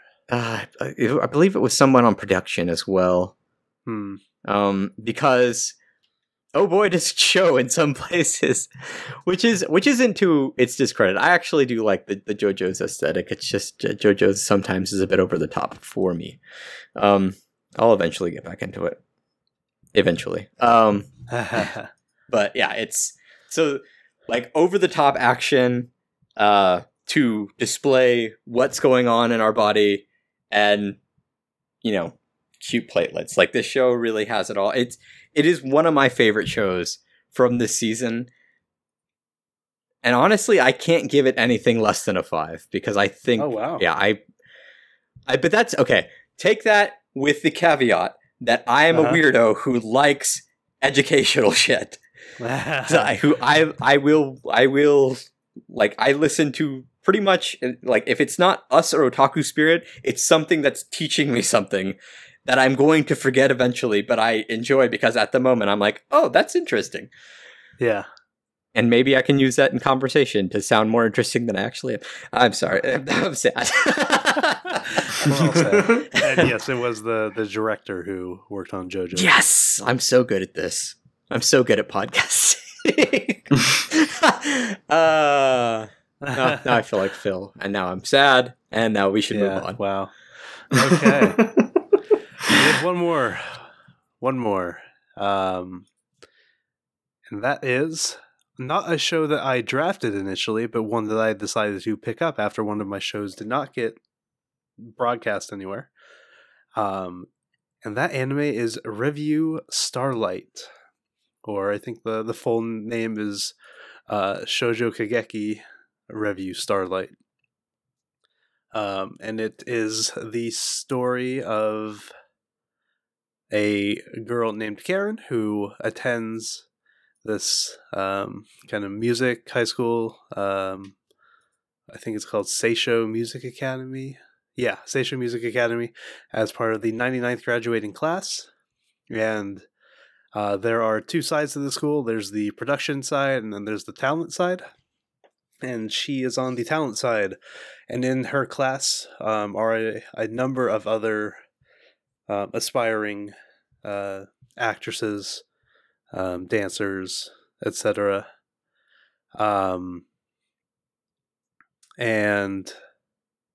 I guess it's not this for every class, but they decided to put on a play called The Starlight, which they did the previous year. And so they are kind of practicing for that. There's a large cast of characters, and there's a lot of different relationships that we'll kind of get into as we go along here. But Karen is our main character, and another girl named Hikari, who Karen made a promise with at a young age to perform the Starlight with her someday, transfers in all of a sudden out of nowhere after attending a prestigious school in London. So Hikari shows up, and that's where things start to kind of take an interesting turn as does Karen get a text? So Hikari gets a text, right? Hikari is the one who's participating in the event. I don't think Karen does. I think Karen follows Karen follows Hikari, and that's how she gets into the crazy madhouse. This madhouse that is the Revue, which is, we come to find, a competition between all the girls in this 99th class, or at least the chosen one, the chosen 8, I believe is how it's supposed to be, to become the top star and to get a wish granted to them for whatever they want by this giraffe that seems to run the show. Kirin, wakarimasu. And so Karen wanders into this huge stadium that seems to be underground. Who knows how it's there or why it's there. And she sees Hikari, who has been, upon returning, has been very kind of like cold and distant from her. We come to find out that she doesn't want Karen to get involved in the Revue. So she's kind of keeping her at an arm's length to kind of dissuade her from finding out about this kind of thing. But she finds out about it. Hikari is fighting. I don't know. No, let's get into the reviews. Oh my god, this is the best. Okay. So yeah, go ahead. Take it away. No, you take it away. Okay, so they're fight singing. Your favorite character, yeah. Fuck, is it good? Oh my god, yeah. It's like, it's a performance art with actual combat, and oh my god, the transformation sequence in the show is fucking incredible. Like they come, like especially Karen's, the I Am Reborn bit. Oh my god, It got me going every single time. But every introduction with like the lights and the theatrics, it gives me chills every single time. It's incredible. It has to be seen to be understood. Like if you like to listen to us before you dive into a show, if anything, like even if like at the end of this you're like, it doesn't sound like it was for me, check out the transformation sequence, because essentially it's almost like a Magical Girl-esque transformation, kind of, not really, but like in a way it's just crazy because they make the uniform for you right there. Yeah. And it's like the production value of that transformation sequence is off the chart. It's truly one of the best like single sequences of animation I've ever seen. But yeah, so Hikari is in this battle with a girl named Juna, who's another girl in their class. Hikari fights with like a dagger on a rope. Juna fights with bow and arrow. And yeah, it's just like this kind of like back and forth singing, dancing. Like the stage that they're on is like constantly changing and evolving. And it's like this big circle in the middle of like a sunken theater kind of. And it looks like Tokyo Tower, like always in the background. Yeah, that's always in the background. Yeah. But the stages change based on which girls are fighting, and usually based on which girl is front and center for that episode. For sure, because they all have a different name, like the Revue of Sorrow or the Revue of Jealousy. I loved that. I loved that they couched it that way. It was so good. Yeah. Everything about this show is just so cool. So Hikari, like now, I'm sorry, not Hikari. Kata, now that Hikari is here, is trying to work her way up the Revue, and like slowly we're through these performances, working through the girls' problems. And each girl is like almost like a different sin or like a different issue. Different issue, different emotion, I guess is how I would say it. Like Juna, I think, is like angry. Yeah, I guess. She's determined, but so determined that like her determination is turned into rage because she's not understanding why. She's not understanding why she's not moving any higher despite her Yeah, like effort. Yeah, it's like like you're trying too hard kind of a thing. And so while Juna and Hikari are having their fight, Karen busts in and like leaps off of the giraffe down onto the stage, and that's where we get the transformation sequence, and she kind of throws this entire competition into chaos because it's only supposed to be 8 people, but the mysterious giraffe does his little sexy mysterious voice talk and says "Wakarimasu" and allows her to participate in the event, which Hikari is kind of devastated by because that was like her entire goal, was to make sure that Karen stayed out of this. So I was wondering how they were going to handle like post-fight kind of stuff, because one thing that it gets said early on is that if you lose this competition, the thing most important to being a stage girl gets stolen from you. Yeah, but they don't say when. They don't say when. Yeah, so like post-fight, everything just kind of works out. So like everybody's kind of happy after their fight, or happier after their fights. Because all these girls kind of come out of these fights with a little bit of clarity. Like they see the faults in themselves and how they can kind of work on themselves to kind of grow as stage performers and as people in general. So that was really cool. Who was the next fight? Miharu. No, not Maharu. Actually, no. Yeah, Mihiru. Mihiru was next. And she was. We get the Juna one early, and then I think it's a couple kind of like. Karen loses to Maya, and that's because Maya is like the top dog at this school. So, and the way the kind of bracket works is, I think if you're on the bottom and you lose, then you're out. Because Karen loses to Maya, but she's still in the competition because she beat Juna, so she wasn't at the very bottom. And then it's Mihiru who is feeling jealous. Like confidence. Yeah, it's like a confidence and jealousy thing. Yeah, she wants Karen to rely on her, but since Hikari came, all of Karen's attention is kind of turned toward Hikari, kind of leaving Mihiru lonely and jealous of the attention that used to be on her. And so they kind of fight that out, and Mihiru, figures out that she is able to, help a lot of people in a lot of different ways that she just wasn't noticing because she was so focused on being the most important thing for Karen. Well, that and like the reason she wanted to be the most important thing for Karen is like she was in her hometown a big fish in a small pond.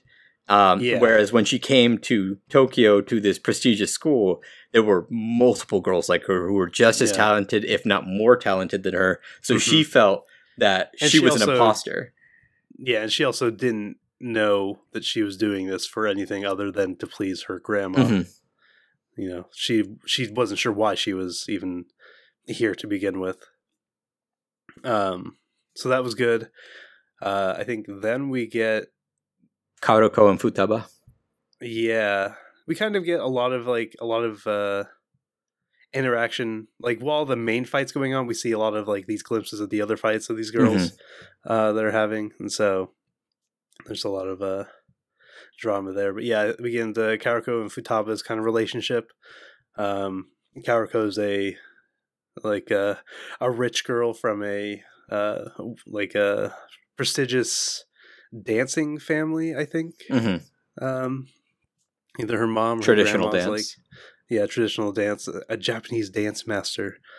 And so she's very high class, and the attention's always on her. And Futaba is like her childhood friend that kind of helped her escape from the spotlight when she needed it, bought her snacks, did so kind of like semi-unwillingly, or always kind of held a grudge that she was being treated as like kind of like the servant for Karoko.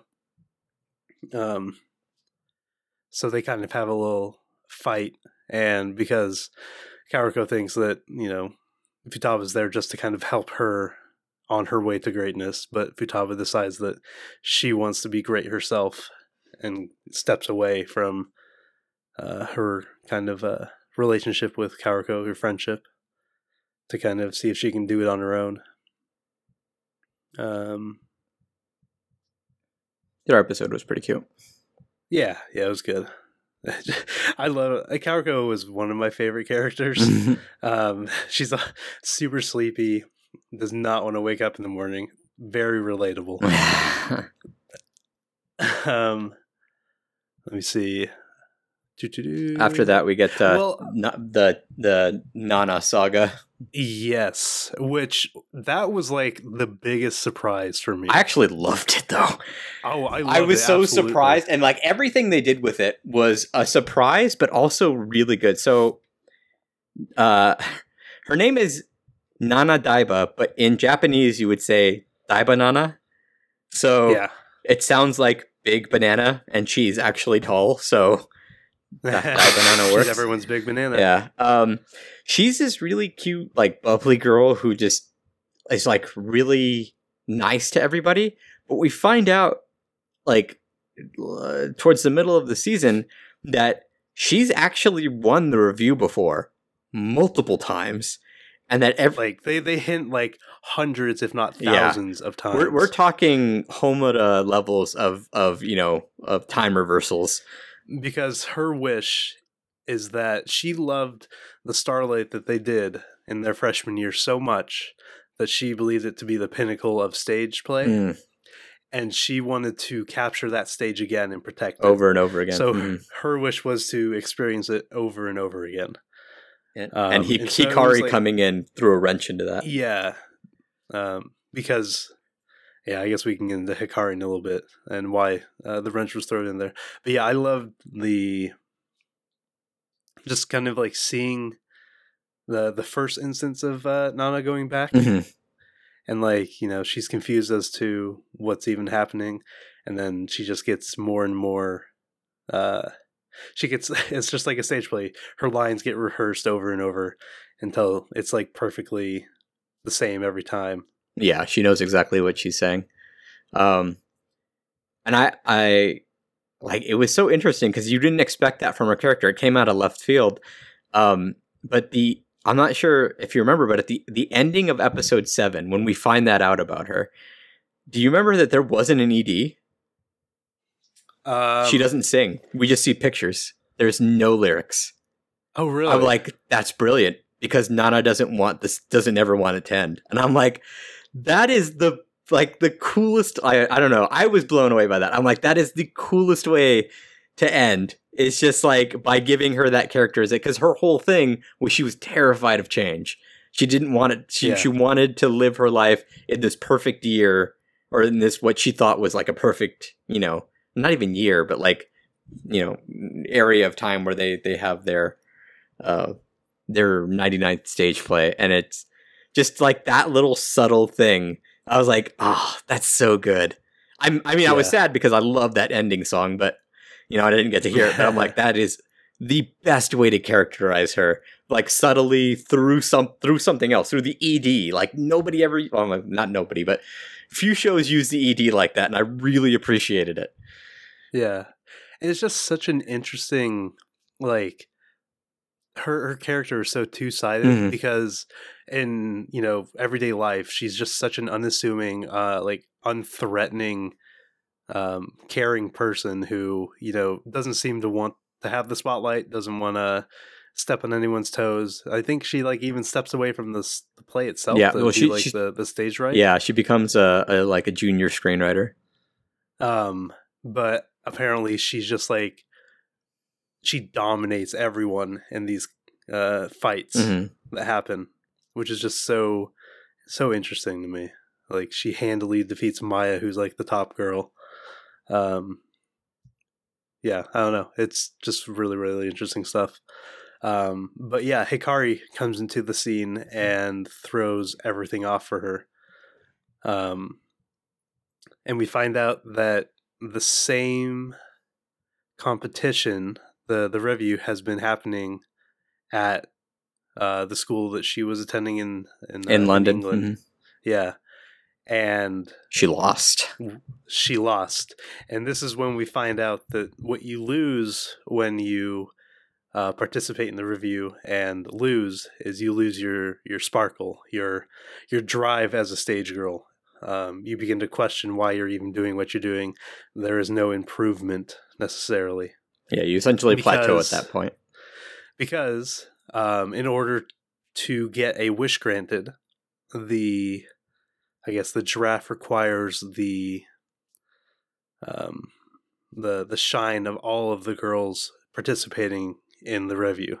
So in order to grant the wish of the best, everyone else has to suffer and ruin their chances at becoming, anything more than like an average. Which I thought was a girl. Brilliant metaphor for the idea that a lot of famous people get to where they're at by stepping over people. And it's like, I love the metaphor. Loved it. It was so good.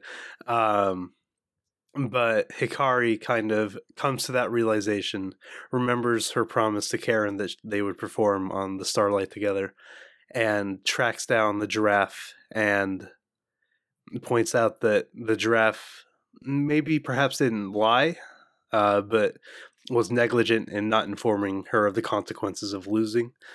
And so the giraffe, sensing her resolve, decides to give her another opportunity to win the competition by having her attend the Japanese review and attend the school. So,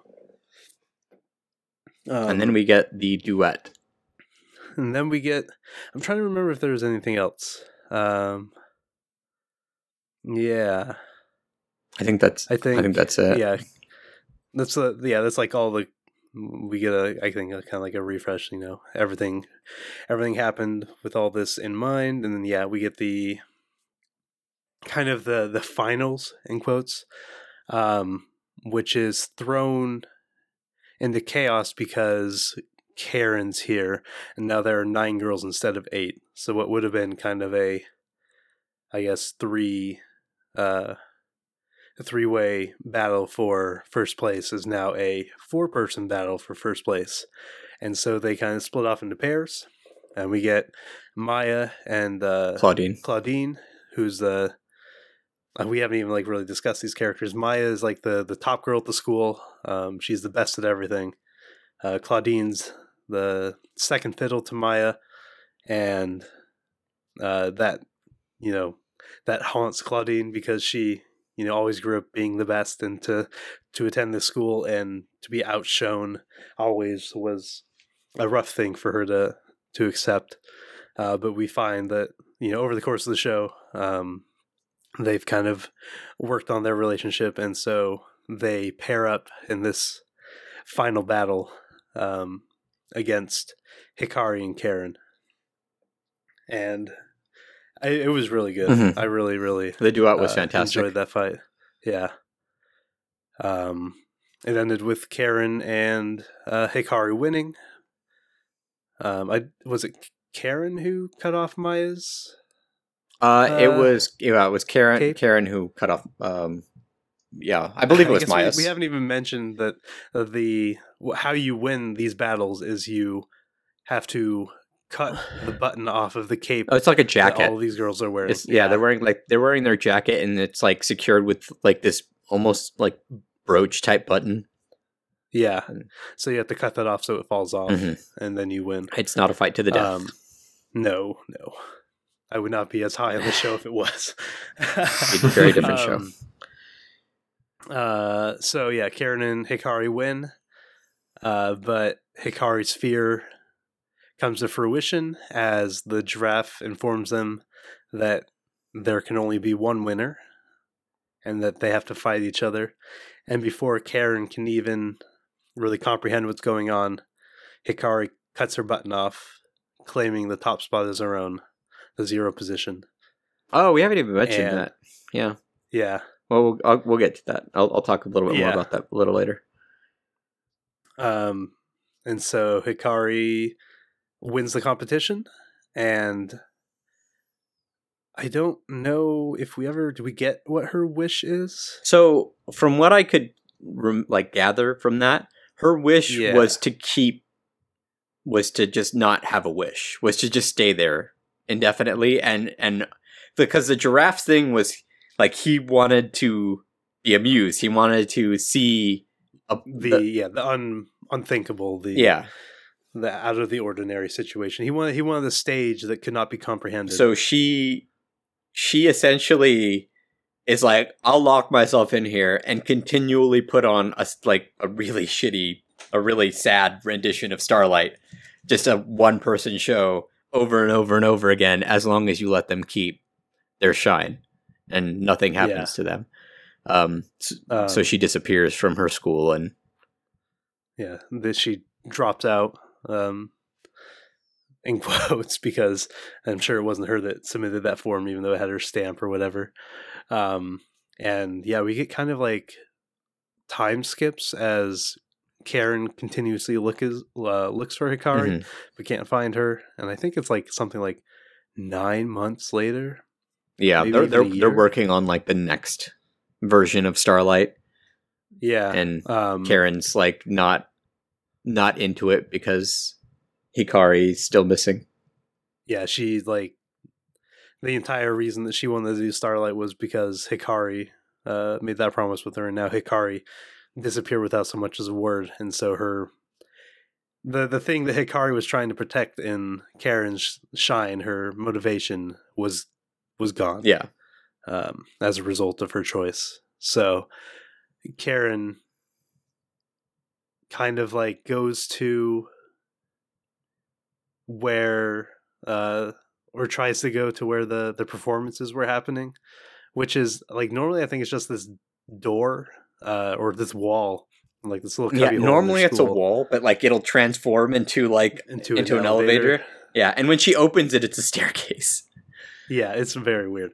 But yeah, she starts hammering on this wall with like a crowbar, trying to get through, trying to get down into this theater, and her, I guess, her passion, her desire for getting to Hikari activates whatever thing this is, and allows her in. And we get kind of like the sequence of her walking and talking with all the other members of the competition, and them like saying, bring her home. Yeah, we'll be waiting for you. Usually about like what their thing was too, what their hang up was. So I appreciated that little montage, little scene. It wasn't a montage. And then we get Karen actually getting to Hikari, who is on the stage, continually constructing a tower out of stars, only for it to be demolished and her to have to start over again. Yeah, so very Sisyphean. Yeah, it was hell, essentially, for all intents and purposes. Stuck in this rut forever, unable to change anything. But Karen keeps kind of pleading with Hikari, who is ignoring Karen, or trying to anyways. Eventually she gives in and calls Karen an idiot. And we come to find out that her, I guess, penance for her wish was that she had to continue to recite Starlight. Recite the Starlight by herself forever, or until she died, or I don't know what would really have happened. She did not seem to need to eat or sleep or anything like that. It was a very weird situation. But she stops reciting the lines to call Karen an idiot, and the giraffe, says that she failed, and so this big hole opens up in the desert that they're in, and it starts to lower Hikari to some end, I'm sure. But Karen's just like, no, screw this, I'm coming in after you, and jumps down the hole. We get the transformation sequence again, and then they fight again. And then Karen wins, and I don't know if we really get any sort of true picture of what her wish is, or what happens, even like what happens to the giraffe. So she, what happens to the world. So again, this is me analyzing, so it's not 100%. But from what I saw, Karen's so what do you call it? Hikari's reciting Starlight, which is a tragedy. I mean, it's always going to end. Oh, yes. It's always going to end poorly.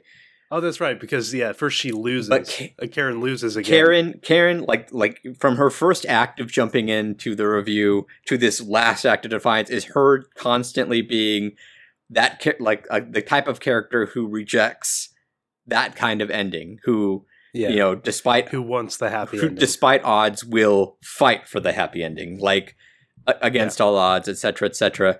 And the giraffe, for his part, I love this bit. I really, really did. It's so good. He says, I get it. Obviously, wakarimasu is just constantly says, I understand. Yeah, just because he's like, it's our fault.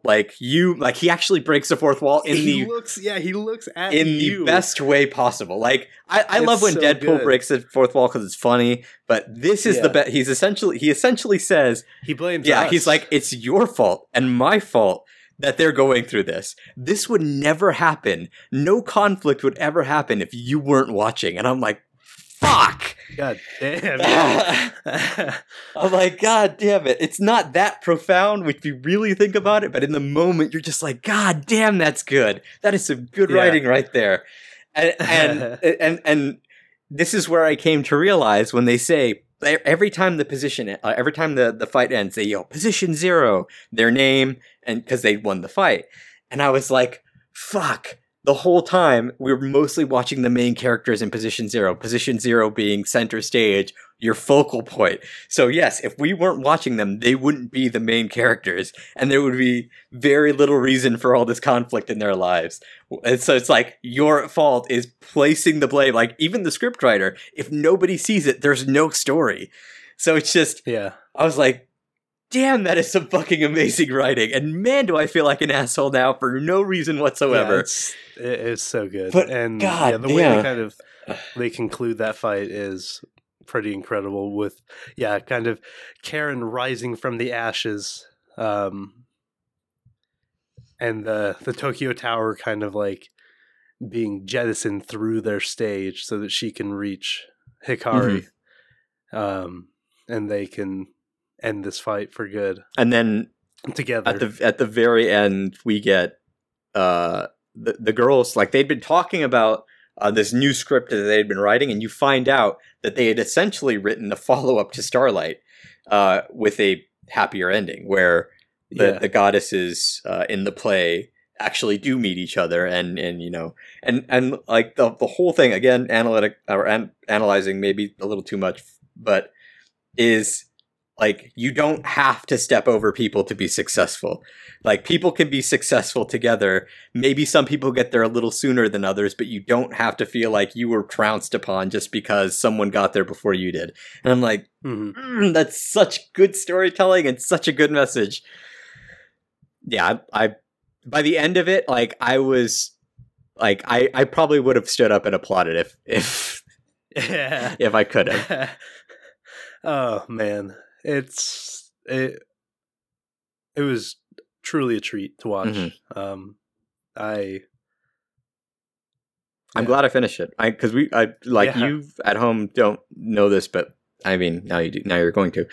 We were actually going to record yesterday, but I hadn't finished Review Starlight yet. I am very glad I did because I got to finish Angle Moise as well, and we rent Tsukumogami. But besides the point, I'm glad I did because this has absolutely been my show of the season. For sure. I need this on Blu-ray. Yeah, I need the CDs. I've been listening. Today I went to class. I have. If you have Anyuta, by the way, whole thing's on Anyuta. I've been listening to it. Oh man, the music's so good. One thing too, amazing cast, and a lot of them. I was looking at it the whole time I was watching. So many new talents. And if this is their first thing, like, and they're also good at singing, I can't wait to see what they do later. Yeah, I mean, there are some big hitters. Mimorin from Love Live. She played Umi. Hinata Sato. Also from Love Live. She played Sarah. Okay. Oh, yeah, okay. Aina Aiba. Oh, I'm sorry. She played Ria. Yeah. Ria. Sorry. Sarah's okay. Yeah. I was thinking of someone else. Anyway. But Aina Aiba. Aina Aiba, Bang Dream. But yeah, a lot of new talent. So it was really, really cool to see. Yeah. I just as a quick caveat, I don't like musicals. I really do not like musicals, but man, is the music and the fights that go along with them just so good. Yeah, I guess I don't have I like musicals well enough, I guess, but the theatrics and the tension and the mystery surrounding the story and everything, man, it was just so good. It was so well done. The transformation sequence is incredible. And the characters are just fun. It's just a fun show. And man, if it was just cute girls doing stuff like theater stuff, this probably still would have gotten a decent score from me. But like, what drives it home is it's cute girls and metaphor, and I fucking love it. Yeah. And man, I think that we don't know what happens to the giraffe. We have no idea. Yeah. They end the show by having a party and then doing the new play. We'd never see what happens to the giraffe. So I am all for another, a new cast of characters kind of, doing the same thing, but maybe subverting, the giraffe in new and interesting ways. I would love more. Just give me more. The thing is too, I'm not sure, was this isn't a, how am I going to say that? This isn't a mobile game, is it? They have made a mobile game for it. Okay. Because if this was an adaptation, I'm like, this is probably the best adaptation I've ever seen. But if it's coming after the fact, then so there were a few manga that started in January, but I have to assume that this show was in production at least from that point as well. Yeah, because I follow Mimorin and Sato Hinata on Twitter, and I've been seeing there's a lot of pictures of them with the rest of the cast in their outfits from the show. Yeah, and I'm like, oh man, the outfits are so good. Too. Yeah, it's almost like a how do you say it? Like an old military uniform. Yeah, I was gonna say like a European military uniform.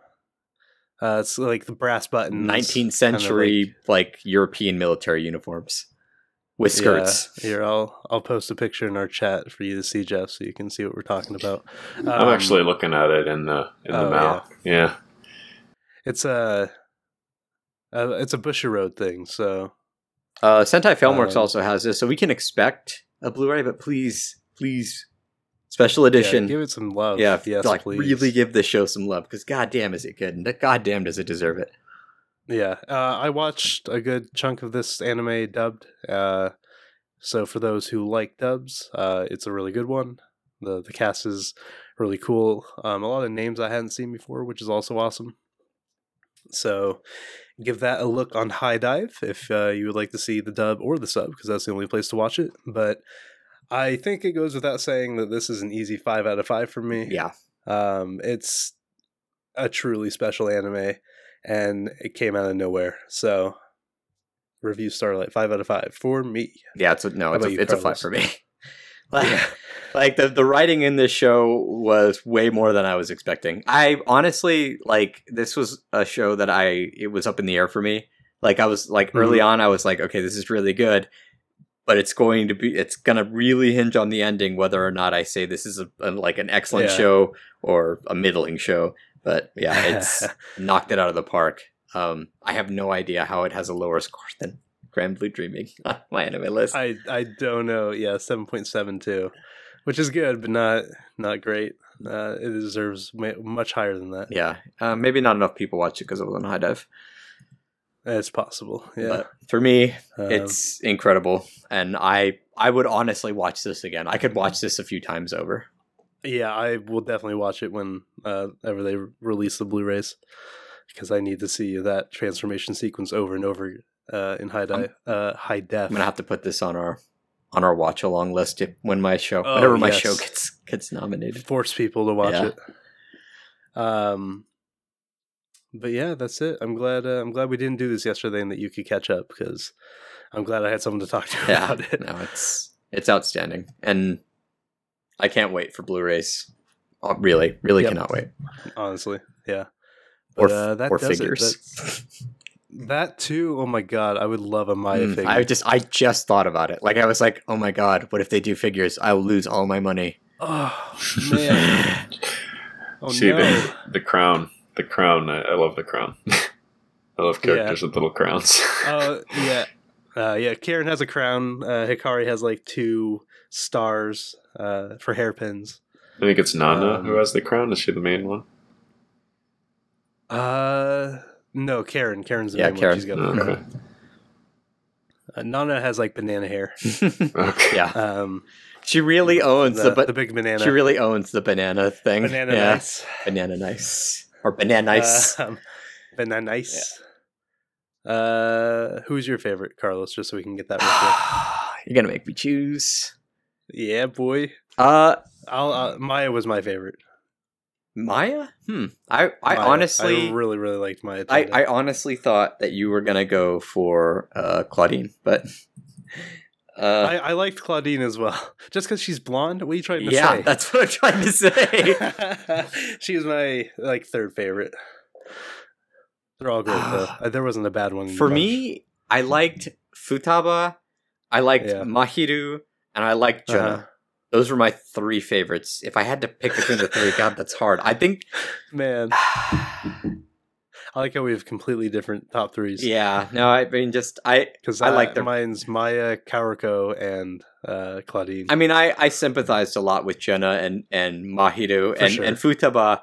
Like, I kind of sympathize with her for the same reason I sympathize with Jonah, because Futaba's thing was, why are you getting mad at me for trying to be as good as you, and then surpassing you, when you could be putting in this much effort as well? And I'm like, yes, thank you. She should be, and be even more grateful to you since you drive her to school and buy her food.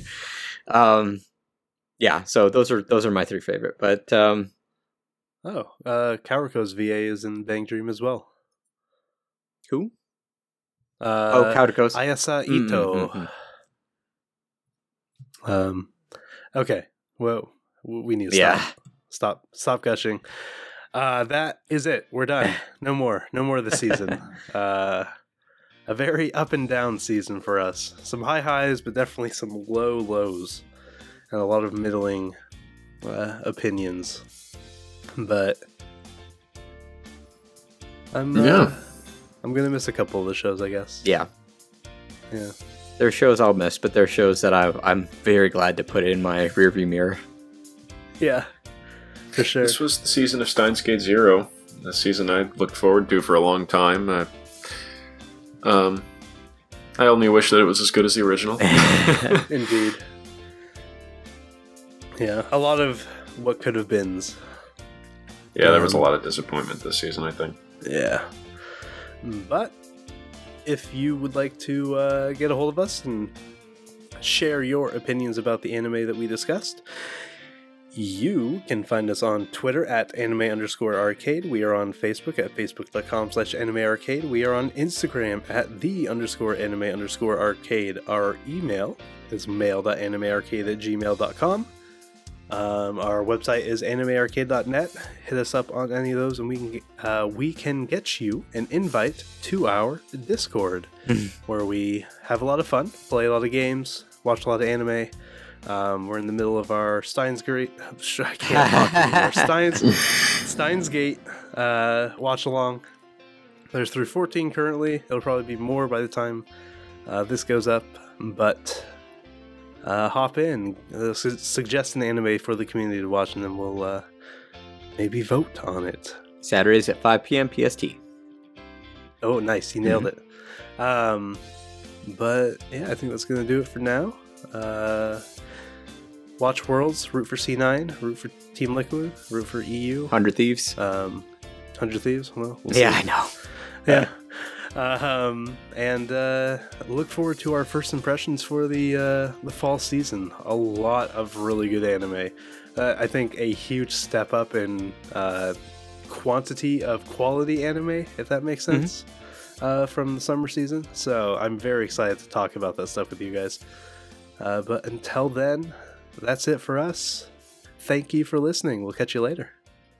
Catch you next time. See you next time.